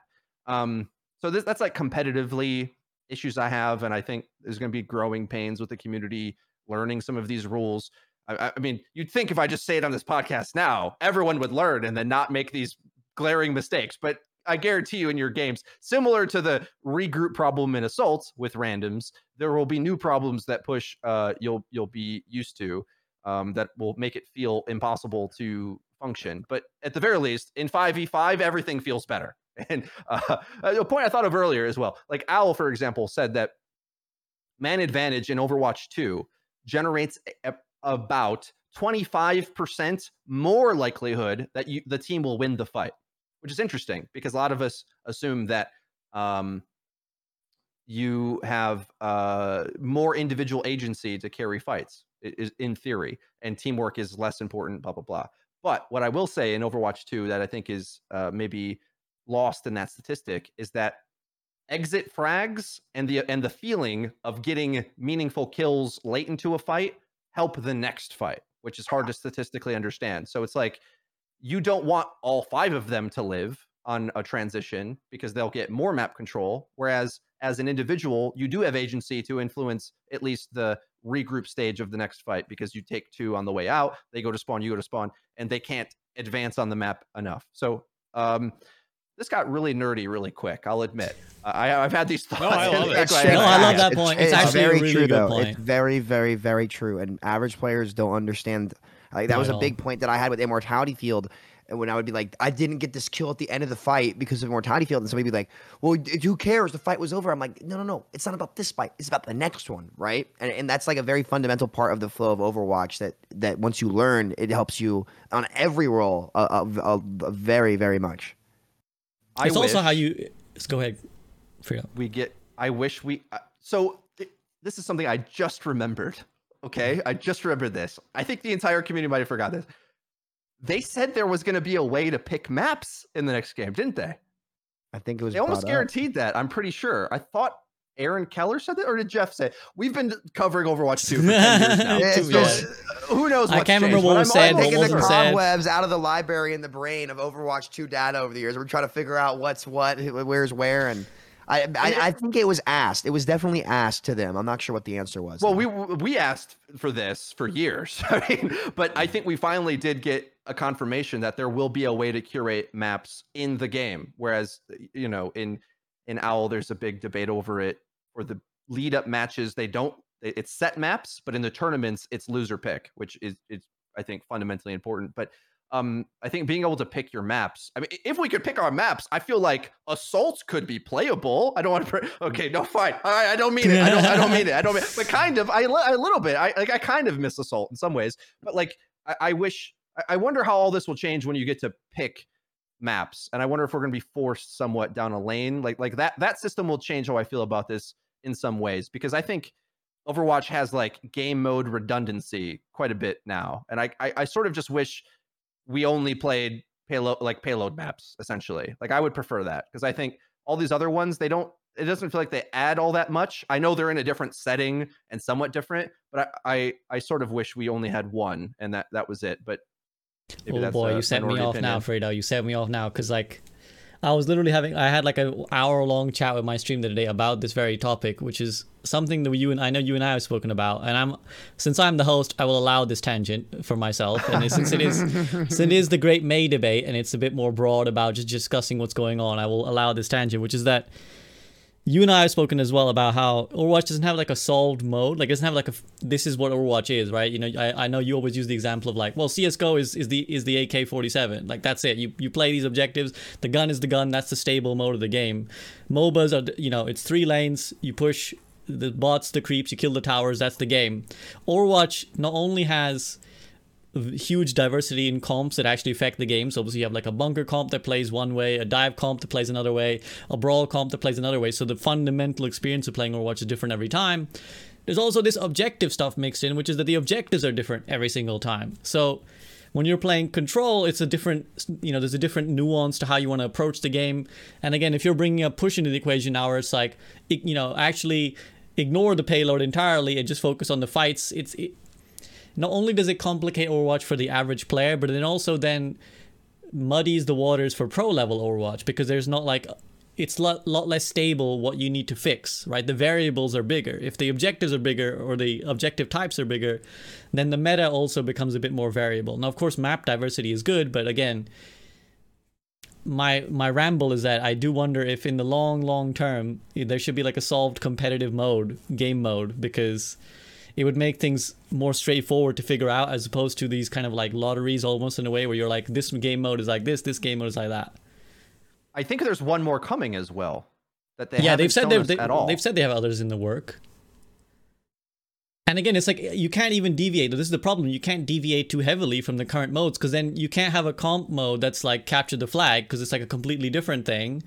And now you're trying to have someone's SR based off of their ability to play capture the flag and, you know, previously 2CP or payload. So it's like, yeah, that's a very interesting point as well. Like, and that goes to how in ranked curating the maps. So like, for example, in CS:GO, it's so tactical on how you take a map. It's like you might only play one, and you're allowed to queue for one map if you want. You can queue for multiple to get your queue time lower, but you can queue for a map and get your entire rank based on just being an expert on that map. And then you go to a different, and then maybe you queue for a different map and you have no idea how the angles, lineups, and everything, and you might get slaughtered. So that would be the case with Overwatch as well. If you say got to only select a more deathmatchy mode like push, and then maybe the hybrids, let's say in our game, maybe are a bit more tactical. I think maybe a little bit, or at least the biggest divergence in gameplay, I think, so far in the beta, remembering, of course, they have more maps they haven't shown us and more maps from Overwatch 1 that weren't in there,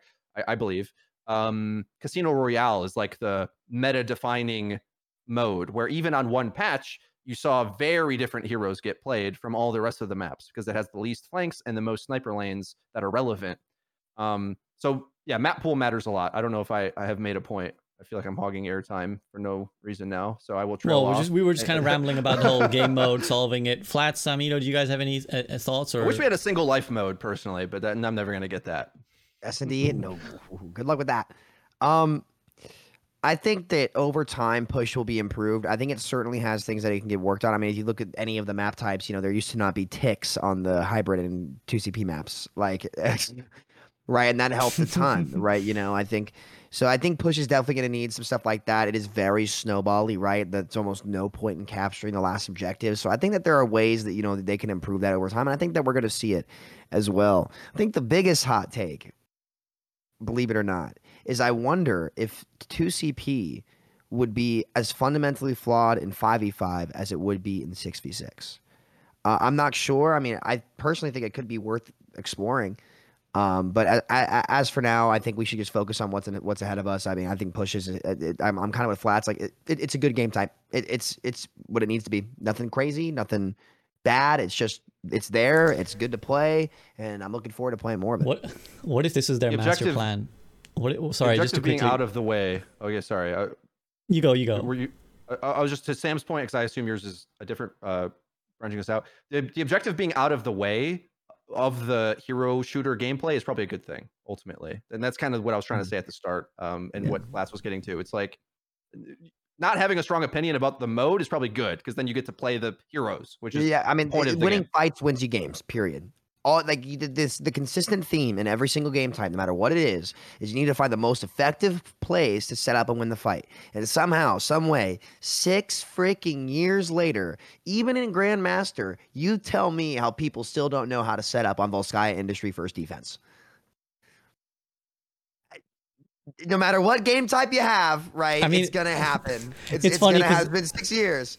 I remember like a month ago, I played Volskaya in like Diamond, and I was picking Monkey, and someone in chat in my team was like, never seen Monkey on this map. Legit just flamed me. It was like, never seen Monkey on this map. And I had Boger in my chat, and he was like, bro, this dude is off the fucking sauce. Like, this is the best. Crazy on first. He's like, Wolf Boger's like, this is my favorite Monkey map.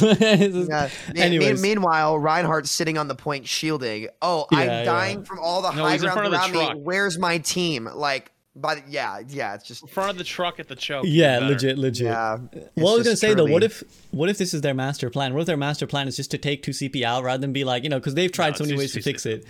They were just like, let's take it out, and then everyone will miss it because they all have this like, because we have the rose tinted glasses on goats, right? People are like, bring back goats. Their master plan is just take it out for a bit, and in a month they'll miss it, and we brand it as new content, throw it back in. It's good. That's good business right there. Honestly, I've always wanted this for a while. How cool would it be for I would say like TNQ weekend only tournaments when Overwatch 2 comes out of like classic metas and be like, hey, leaderboard for this 1 weekend only. Get your clan squad together. If they do clans, go for it.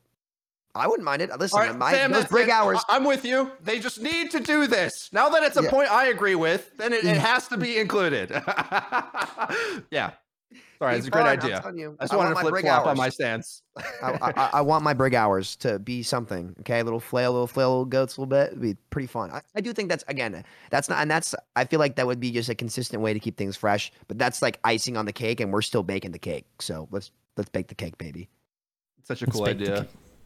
Let's bake the cake. And on that note, let's bring it back now to where we are currently. Back to Overwatch 1.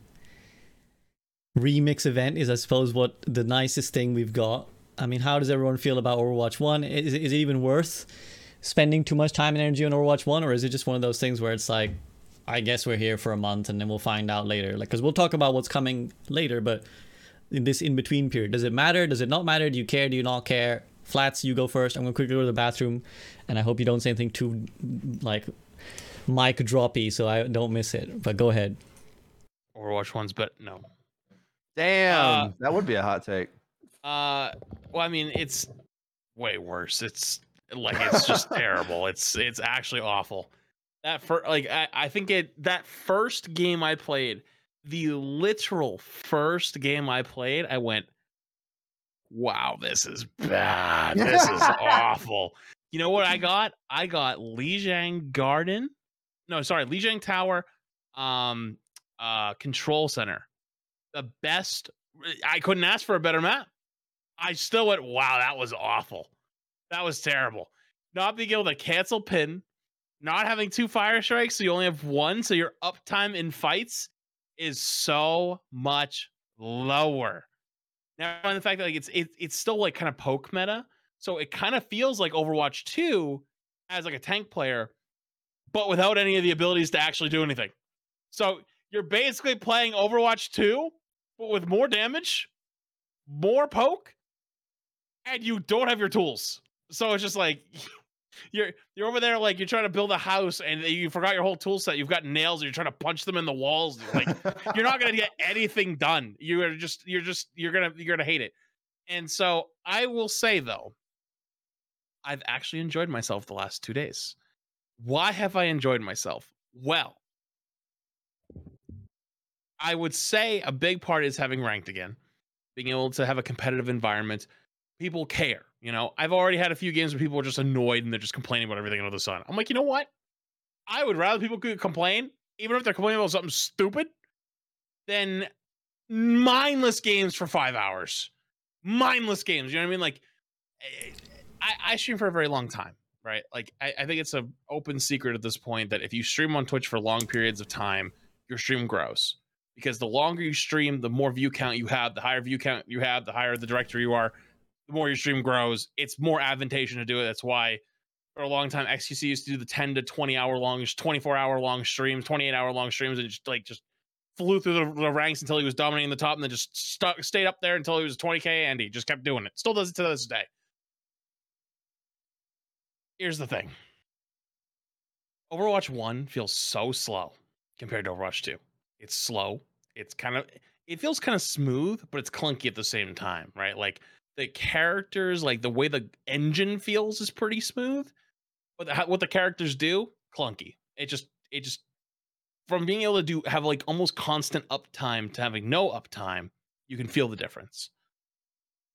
But to bring it all back, I will say, I think the reason I've enjoyed Overwatch 1 more than Overwatch 2 is not only just the ranked mode, but it's a more personal problem.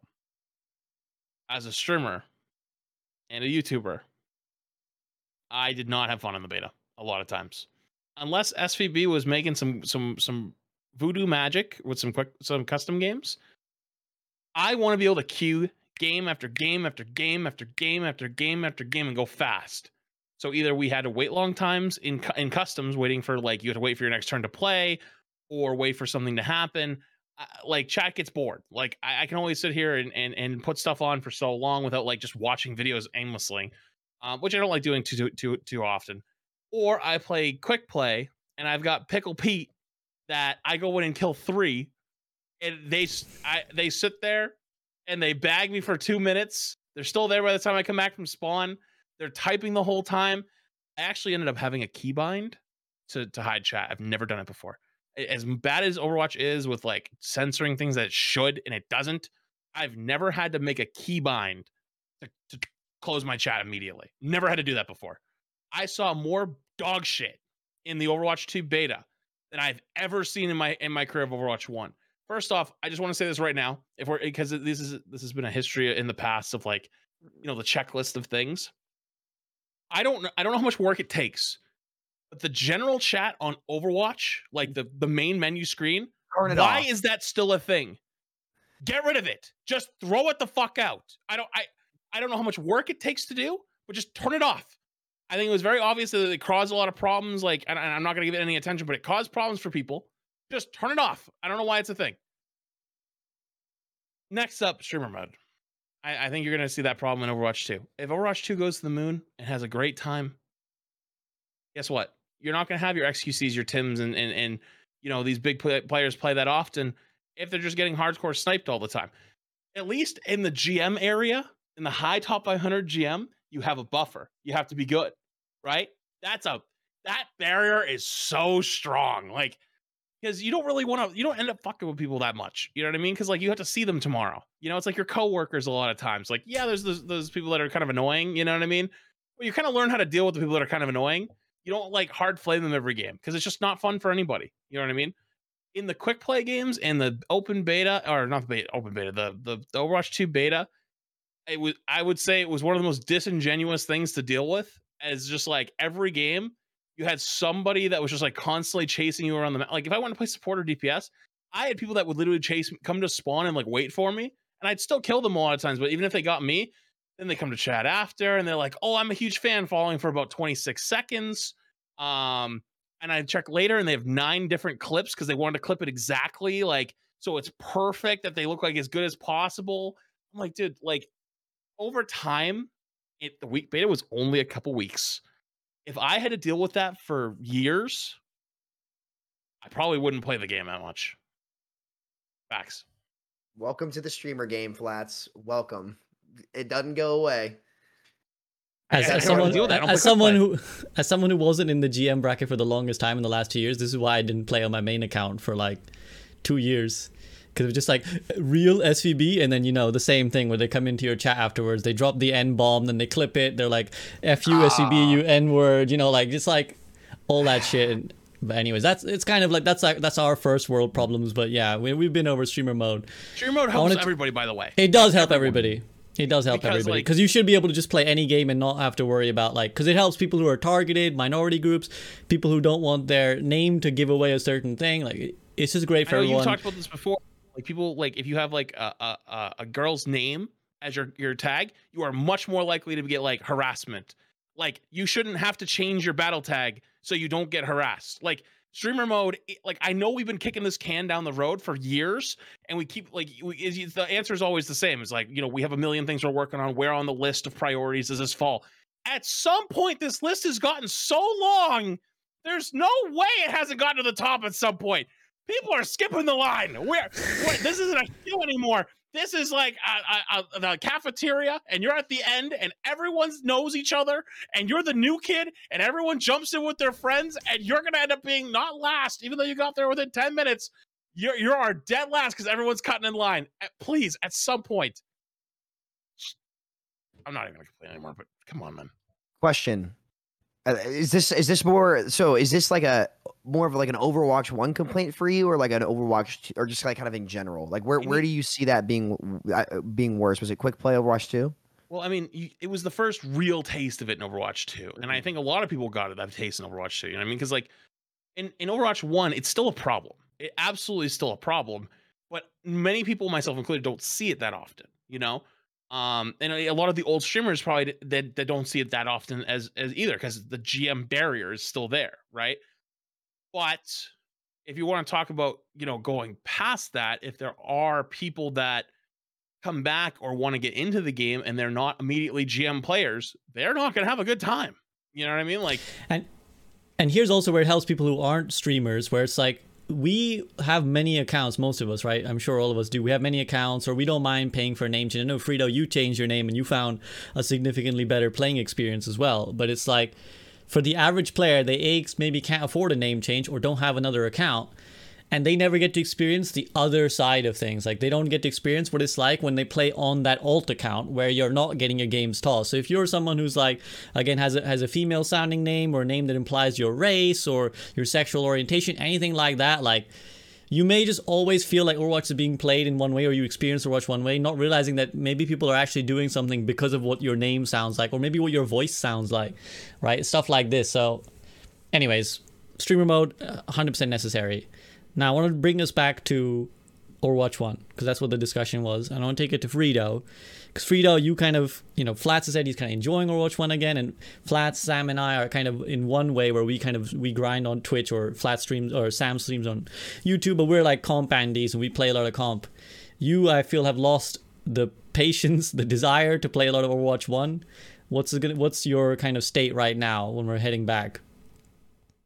I am waiting like a kid getting ready for Christmas. Like it's like a couple months away, or whatever it's going to be, and I keep dropping hints on things I want. It's like, man, tournament mode, that would really make my Christmas circling day in the magazine like 100 times. Yeah, just leave it out on the counter for Aaron, like open on that page. yeah. Make sure push stuff out of the way that normally is there on the table, like vacate it so it's just empty on the that kind of stuff. That's how I feel about it. I think a lot of times I have the luxury, because I don't stream, to set Overwatch down the way that I think the devs kind of intended the game to be. Like I think they really, for a long time, under the old business model. And we didn't mention this at all, but that, there was that leak about Jeff's management. We're not entirely sure how true that was, but with the old, what definitely seemed true anyway, is that they were okay with you picking up the game at your own pace. And there wasn't this sense of urgency towards the competitive, let's say, like always on live service, things are happening now, like that mentality. And that's sort of the shift we're attempting to take to bring Overwatch closer to the way other live service games are treated. So I guess I have to go back to that, like waiting for the next thing. Like that announcement hit me like a truck, where I'm like, oh great, the next thing's gonna be announced. It's June 16th. Hold on. What day is it? I had to go to the calendar. I'm like, this is May and that's June. That's a whole month for the announcement. You're killing me here, dude. Like, so You're killing me, Smalls. The some of the decisions I can understand, because it's like, no ranked. There's a lot of talk about like, man, I want good queue times and I want a ranked mode in the beta that's limited. Just, you can't have everything at once, right? If there was a ranked mode in the beta as it was, the queues would be like an hour, right? To keep the bad players away from the good players, then there's only so many of you. You forget that.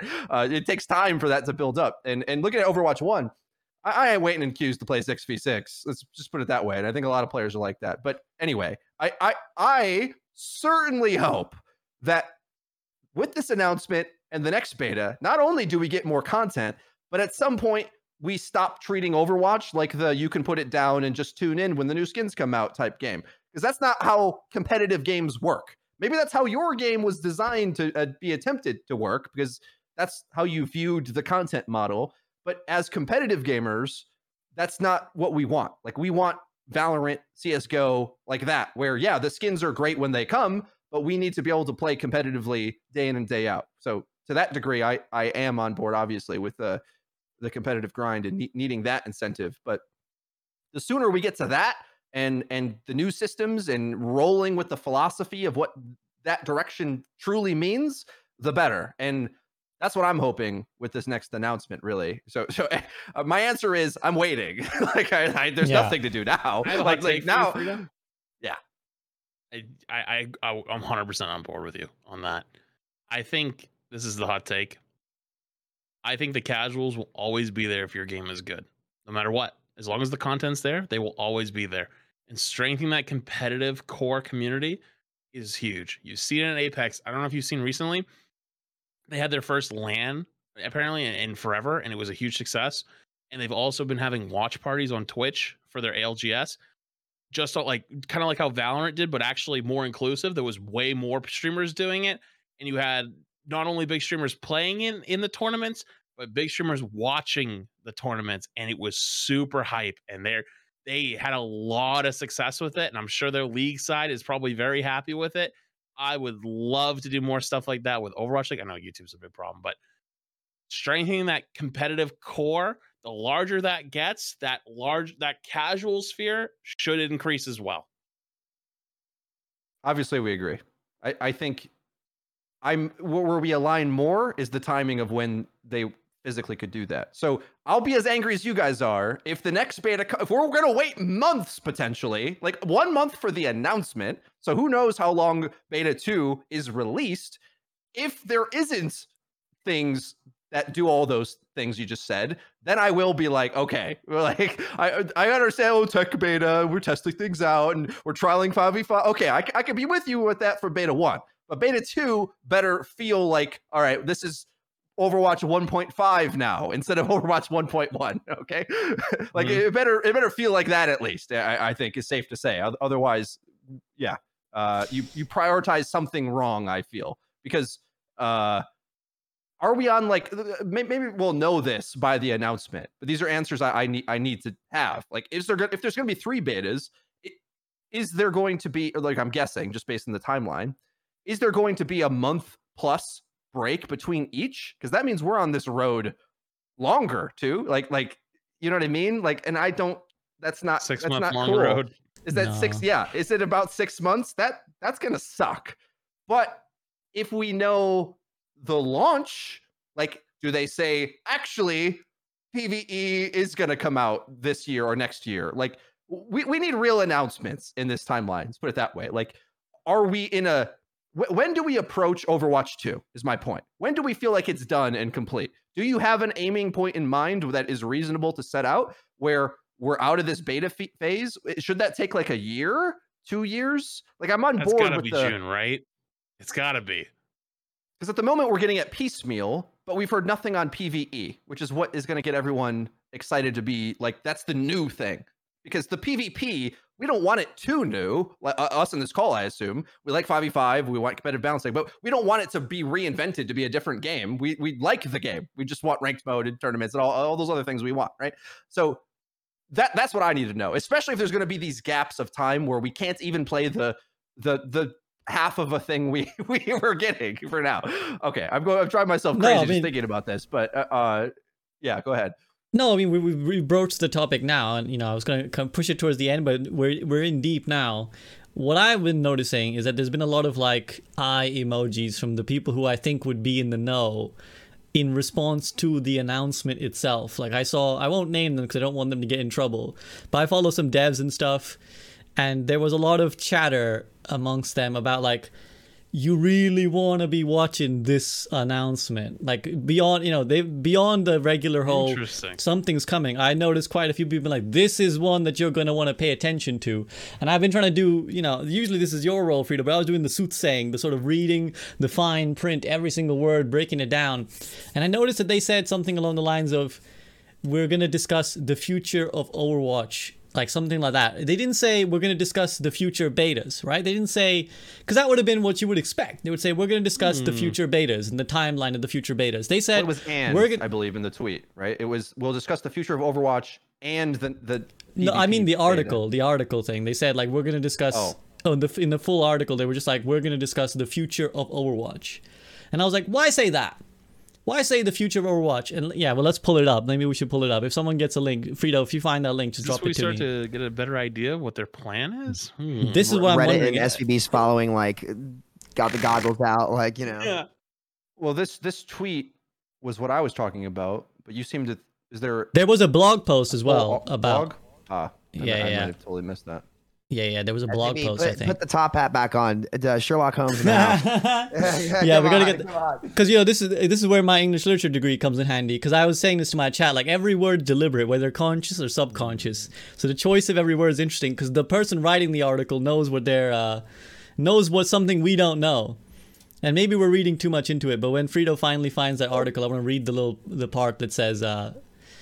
Basically, my TLDR of it is I think that it might be more than just the announcement of when the next beta is. Here we go. Frito's got it. I want to quickly... we talking release? We talking business model? I wonder, because that's big. That's a big look. Yeah, so implication. Yeah, so we can't wait to share Emoji Wars comes next. Okay, I'm going to... You guys talk. I'm going to quickly skim. I mean, Sam, what do you think? On what? Just what's this announcement? Do you think with this announcement, like? I mean, I think first of all, I'd expect things quarterly. Given they're a publicly traded company, they have to report quarterly. I think that they would like to have some kind of good news for investors and shareholders every quarter.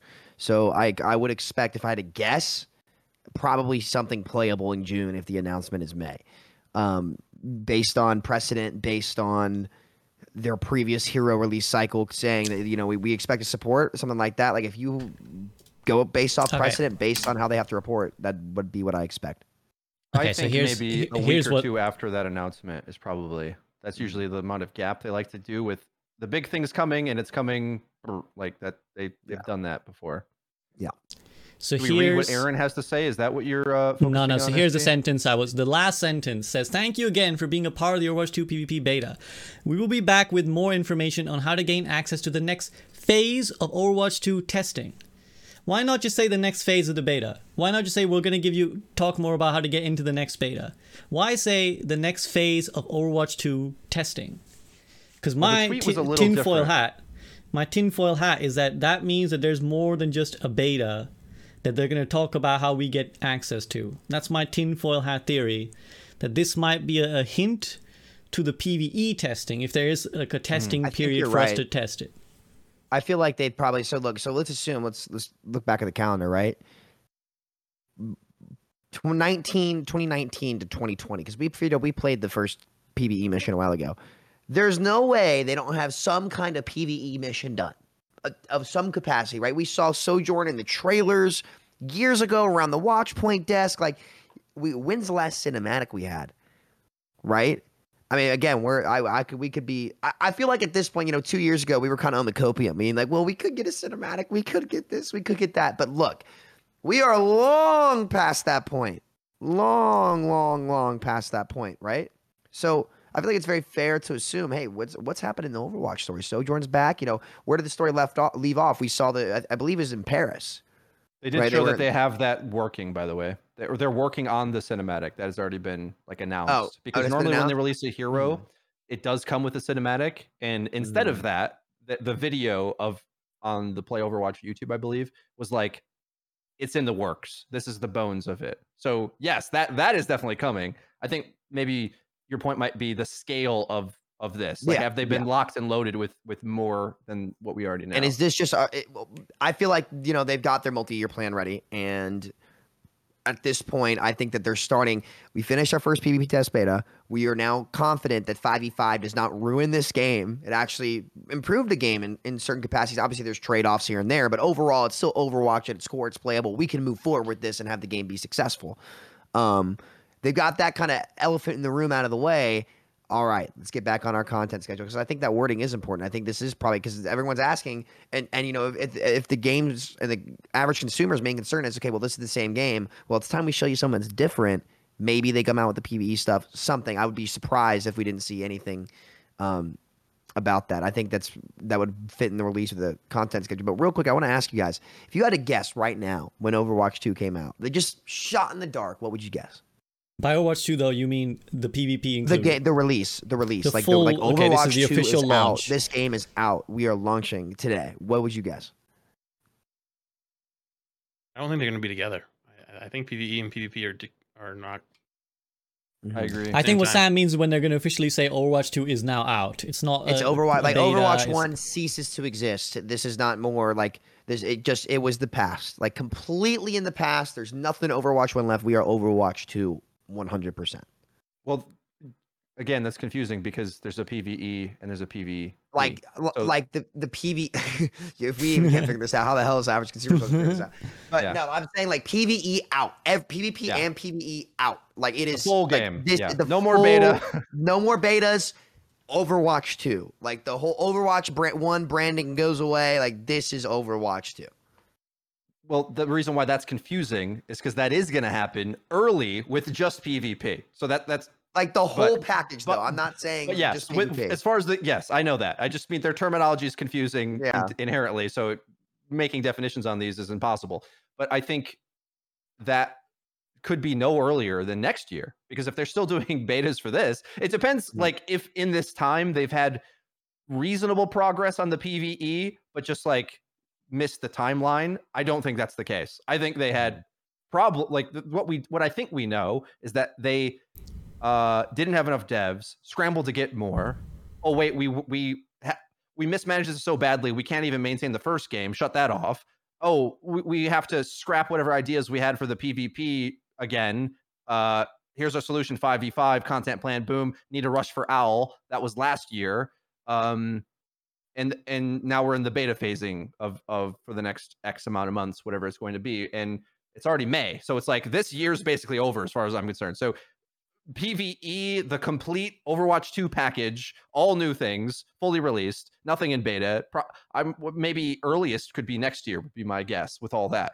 Will there be a PvE beta at some point? I think it makes sense, but they also don't want to burn that content and just like give it to you for free, because that I do think is paid. The thing that everybody forgets is that the Overwatch 2.0 PvP Electric Boogaloo is free if you already own Overwatch 1, because that was, but no one gives them credit for that or anything. Like, we just forget. It's like the beta is free anyway. I just watch Twitch and get it. It's free. See, but you needed it's super complicated and a lot of hoops to jump through. Way to more understand complicated the it needs value to of be. Go ahead. Yeah, Flats. again, the messaging is just not clear. Yeah, go ahead, Flats. I mean,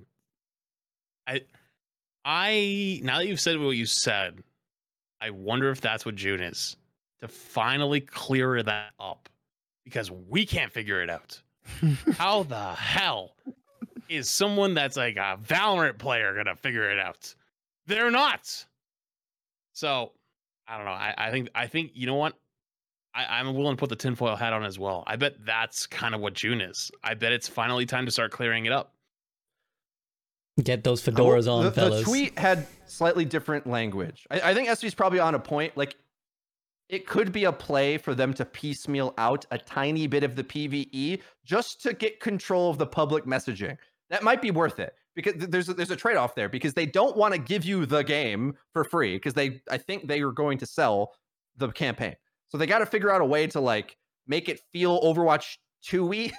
Like they got to get Donkey on board, but not give you the whole thing for free, and then they don't have sales later. Like that, they don't want that to happen. But I wanted to read what the tweet was, because it was slightly different, the tweet from the blog post. They said, save the date for an Overwatch 2 event on June 16th, where we will share our plan for the months ahead, including the next PvP beta. So that doesn't refute the idea that it's more than that, but it at least is that, right? It like, well, which yeah, we would expect, again, obviously. Note that it says but, including the PvP beta, as in yes. suggesting that there's more outside of the PvP beta. Now, the other possibility could just be Yes. that it's like they're expanding it to console or something, right? Because they would see that as a big leap forwards as well. If now console players can play Xbox the retweeted beta. it, by the way.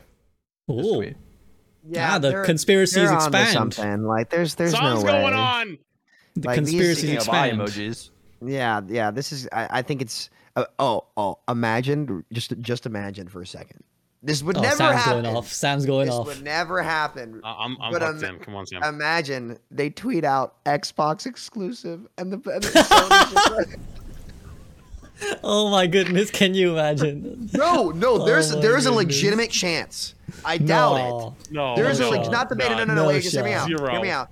There's a legitimate chance that the PvE expansion is Microsoft exclusive. No I shot. believe it. No. I believe it's No. possible. They're All doing right, it with clip it, Bethesda. because Sam might be They're Sam doing might it be the with prophet. Bethesda. Sam might be, Okay, but Sam's no got That shot. would be- No Yeah, shot. I don't think no they shot. should do it. To be clear, I don't 0%. think they should do it. I don't think they should. But like, they Honestly, wrote a $70 it's- billion check.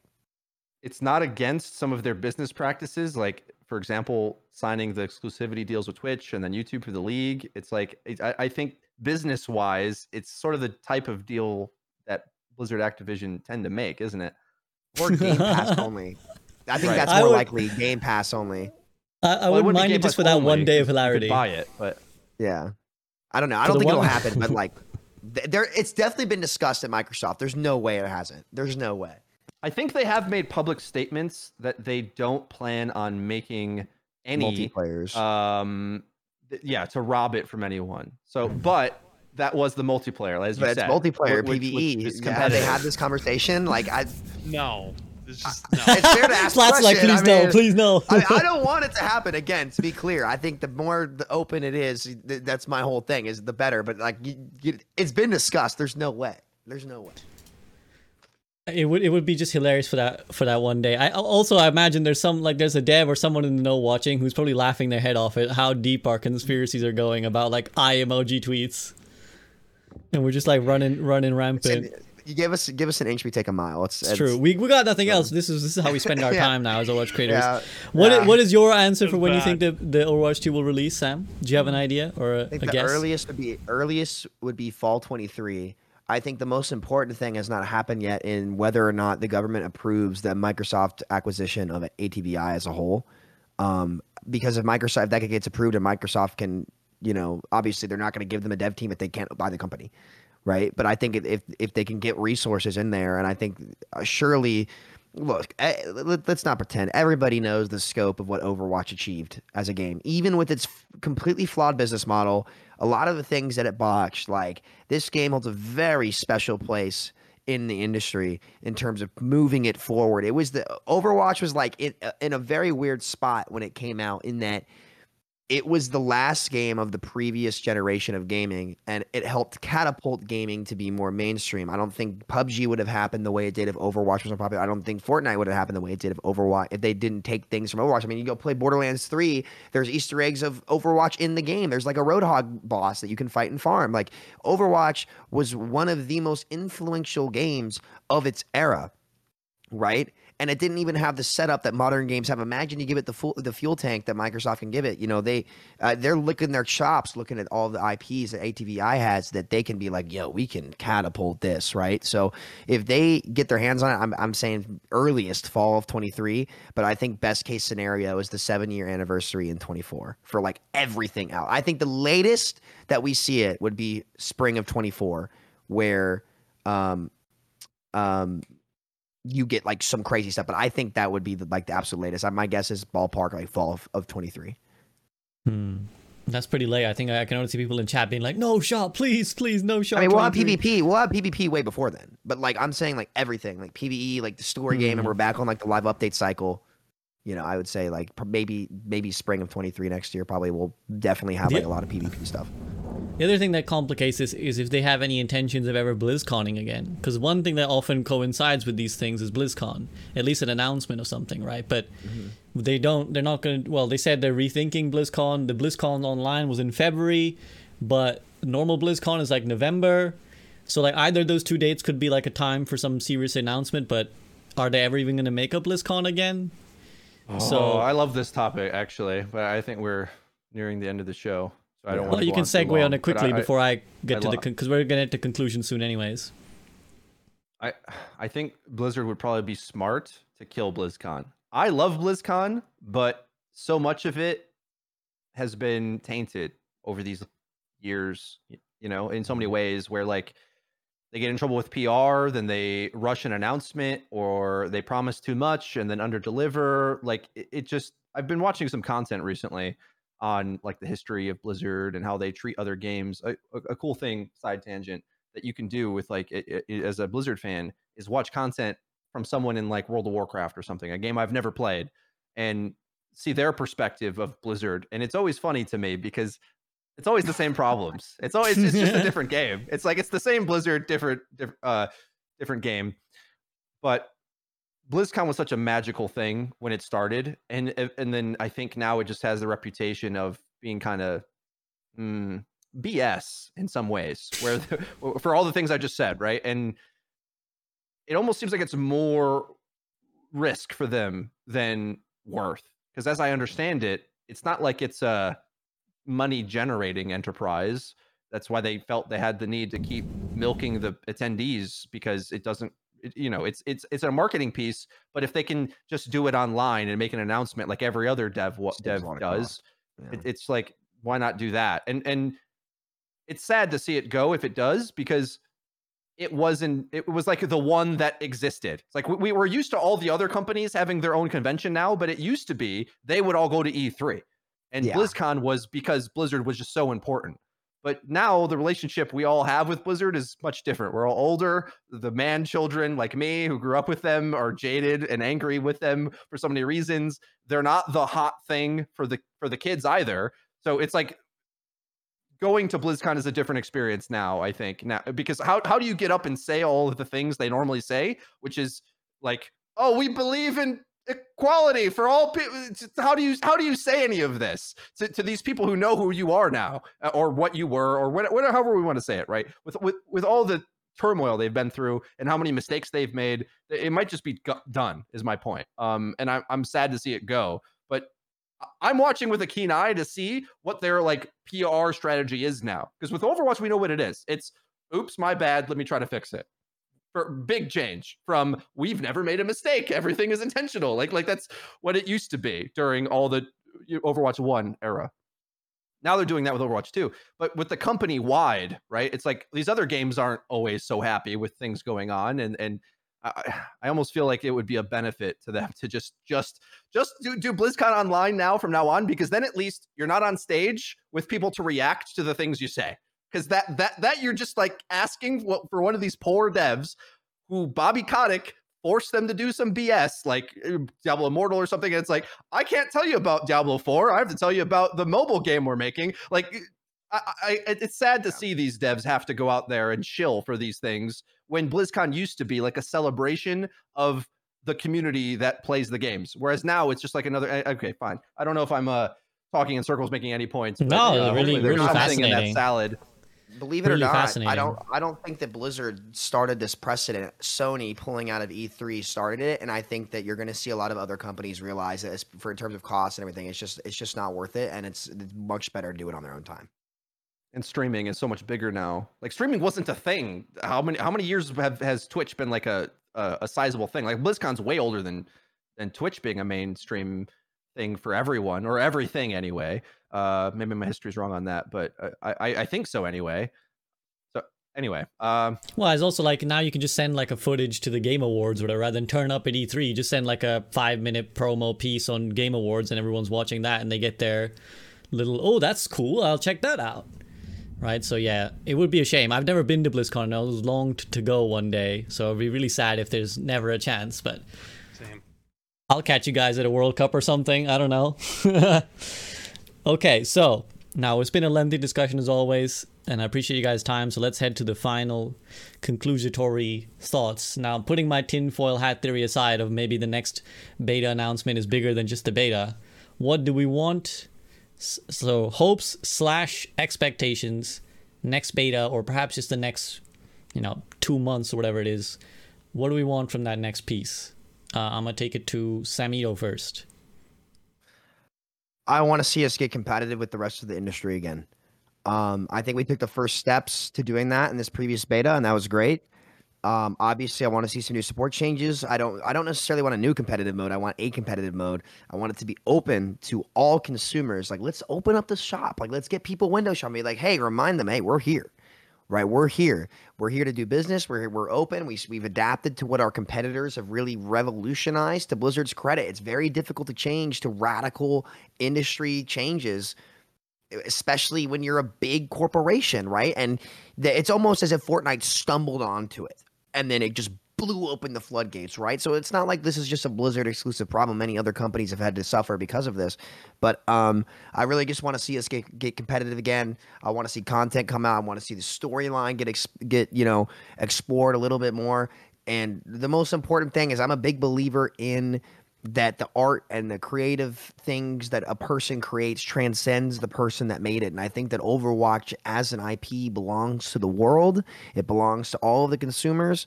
And I think the story that we'll have the opportunity to tell will be able to reach more people of any background, any place, anywhere, and give us something really, really awesome to cling on to and have one hell of a narrative by the time that it's done. So that's all I'm really hoping for. I want to see competitive. I want to hear more about the story, and I like the path that we're heading on. Granted, like, there are definitely things that, I would have liked to have seen done differently, but overall, I think it's very, very positive. So I'd like to make that clear about, at least my personal stance here. It's like, you'll hear us talk about issues all the time, but that's more so because, at least in my case, like, I'm a perfectionist. Like, I want it to be perfect, even though I know perfect doesn't exist. Overall, it's been very, very positive. I'm very happy to see the progress that they've made. And walk, crawl, run, Frito. Walk, crawl, run. I think we're gonna see some, maybe a jog. Crawl, walk, maybe run, yeah. I'd like a little jog, a little warm up jog. Like, we've been planning for the big meet, right? I want to see a little jog, warm up, or the morning of now, like getting loose. And I'd like to see them get a little loose with this and make it happen. Make it happen. All right, Flats. What do you want? Hopes / expectations. Well, to be honest with you, I'm much more in the sit back and watch role at this point. There's a lot of things I kind of want, but they're more personal goals at this point. I mean, the beta was the gameplay was fun. Can't ask for more. However, though, I think that just being confident, just not knee jerking a little bit, I think is my big one that I had. And to be honest with you, I think they understood that it was going to be a reaction kind of like that. So I mean, we're kind of all just in like testing phase at this point, but I just want to be able to like have fun and enjoying my experience again. That's it. Like, that first week of the beta was special. Like second week wasn't really as much. If it could be like that first week all the time, you'd have no complaints out of me. But I'm a little bit stuck at the moment because now we're back to Overwatch 1. And I mean, we'll see this June announcement. I told them forever ago, I'm on board to see what happens. I already committed to that. I'm still here. I'm still sticking it out. I suffered through that last like week of the beta with content and having content meetings and having people tell me that they're having a hard time putting stuff together because it's a little bit dry. And that's okay. And I don't think there's anything wrong with that. It was a beta that was technical beta. That was what they were working on. But let's continue to see stuff happen. Let's continue to see things improve. And I also want to continue to feel like we're heard. I don't want that to go away. 100%. Frito? Ooh. So I feel like I have the expected baseline of what it needs to be, and then a whole bunch of hopes and dreams beyond that, where I'm like, gee, I hope that it's more than this. But the minimum I think we can expect is the new mode, some new maps, at least one new hero, hopefully a support. And I'm a bit concerned because a lot of the issues that we pointed out as problems in this call, like not having a ranked mode, it's like, if my logic of limited betas and time frames and all that is the case, and there's going to be gaps between it, it's like, do they have even if they do put one in for this next one, it's going to go down in weeks or whatever with another break. Like I'm now having a bit of a hangover of the realization that like Overwatch 2.0 PvP isn't really going to be done for a bit longer than I felt like I realized. And so I don't know what the most important things are.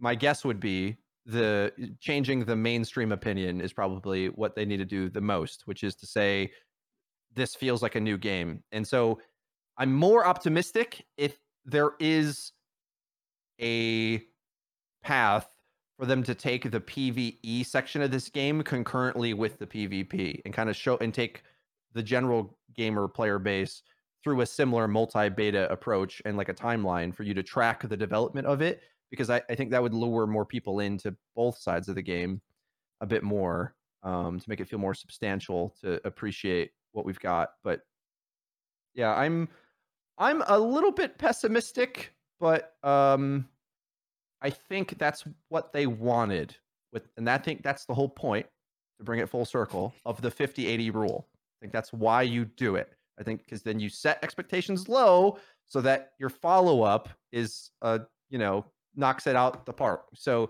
but if there's multiple betas, then I'm like, how many times can you keep doing that? It's like, well, eventually the haymaker's got to come, right? You only get jabbed so many times. Like you gotta finish this. If we want to get knocked out, we got to full swing. And I'm worried it isn't now. I hope it is. I hope that announcement is like, this feels more close to Overwatch 2.0 in whatever way. That's what I would like to see. I want to be impressed. I want to be like, wow, there's multiple systems and features and content in this than I expected. There's much more, like very substantial. I don't want to be like, oh, I don't want to get back on this call next time and be like, no, guys, you understand, based on the limitations of what we can expect within a reasonable time frame. Like I only do that so many times. Okay, like eventually I'll start being a maniac too. Like I felt okay with that with beta 1. I don't want to do that again. Yeah, and that's funny because I've kind of swung the other way. You're pessimistic. I'm actually growing more to the optimism side because, like everyone else, when I saw that post, I also felt like a little bit of a heart drop moment. It's like June 16th. Oh, that's a full month away before they even announce what they're doing. So that means that's like at least like 4 or 5 weeks before we even get Overwatch 2 again. And at first I was like, man, that kind of sucks. But again, the more I think about it, the more it just makes sense to me. And maybe this is hopium. And again, maybe we'll watch this episode of the podcast back and I'll look back at this clip and I'll be like, man, I was smoking that shit hard. I was smoking the hopium hard. But it makes sense that it has to be more than what this was. This was the first step. And maybe Blizzard will regret giving us the crawl, walk, run publicly, because now it's like crawl, walk, run, here it comes. But it has to be more than just this 3 times, right? It can't just be, here's one hero and some new stuff 3 times. I think they were scared of giving us Overwatch 2 for the longest time because they were there were so many reasons to be tentative, to be, a toe in the water. 5v5, the new UI, the sound changes, all these things that they were like, are people even going to like this as a baseline? Forget about our grand plans for how PvE will unfold, for the model, the business model. Were people even going to like this as a baseline? So they gave us a little first dangle. I think it has to be more now. And that's why I'm actually optimistic that this next beta is going to be more than just, we added 1 more hero and 2 more new maps, guys. What do you think now? I think it's got to be something substantial. I think it's got to be substantial. It's got to be substantial. It's got to be, and that's what, maybe my mind is reading what I want to read into these words, but that's what I read when I read the next phase of Overwatch 2 testing. I think it means something's coming, and that's what I'm hoping. That's the thought I'm going to leave it on. So guys, anything else to add before we peace out? I think it's the way that we solved this was very weird. Is a quick note on that. It's like it felt like the gameplay struggled for so long, but then like the gameplay was good. So like I think if you look at big picture, I like to say I am a little optimistic that they did get the gameplay fixed and just lacked the format. So like we solved the biggest problem. Now let's just put it all together, bake the cake. Yeah, and that's one thing that shouldn't be forgotten. The devs, again, we've almost taken so much for granted. The devs did an amazing job. Overwatch 2 5v5 feels great. It's everything we ever asked for. It's everything we ever said we wanted. This is why we were so happy on the last podcast, right? We were like, it's great, it feels great. So that's now, I think, a granted. We just need that train to keep going, right? We don't want the momentum to stop every few seconds. Oh, another stop. We just want the non-stop ride straight to the destination now, and we won't get that yet. But I'm hoping for something substantial. So thank you very much, guys, for giving me your time. I hope that when we next speak, it will be a happy moment, a joyous occasion when something good is coming our way. But until then, peace out and have a good rest of your day. Chat, we'll be right back on this stream, but go check these guys out. As always, show them some love and give them a lot of our gratitude for these great discussions.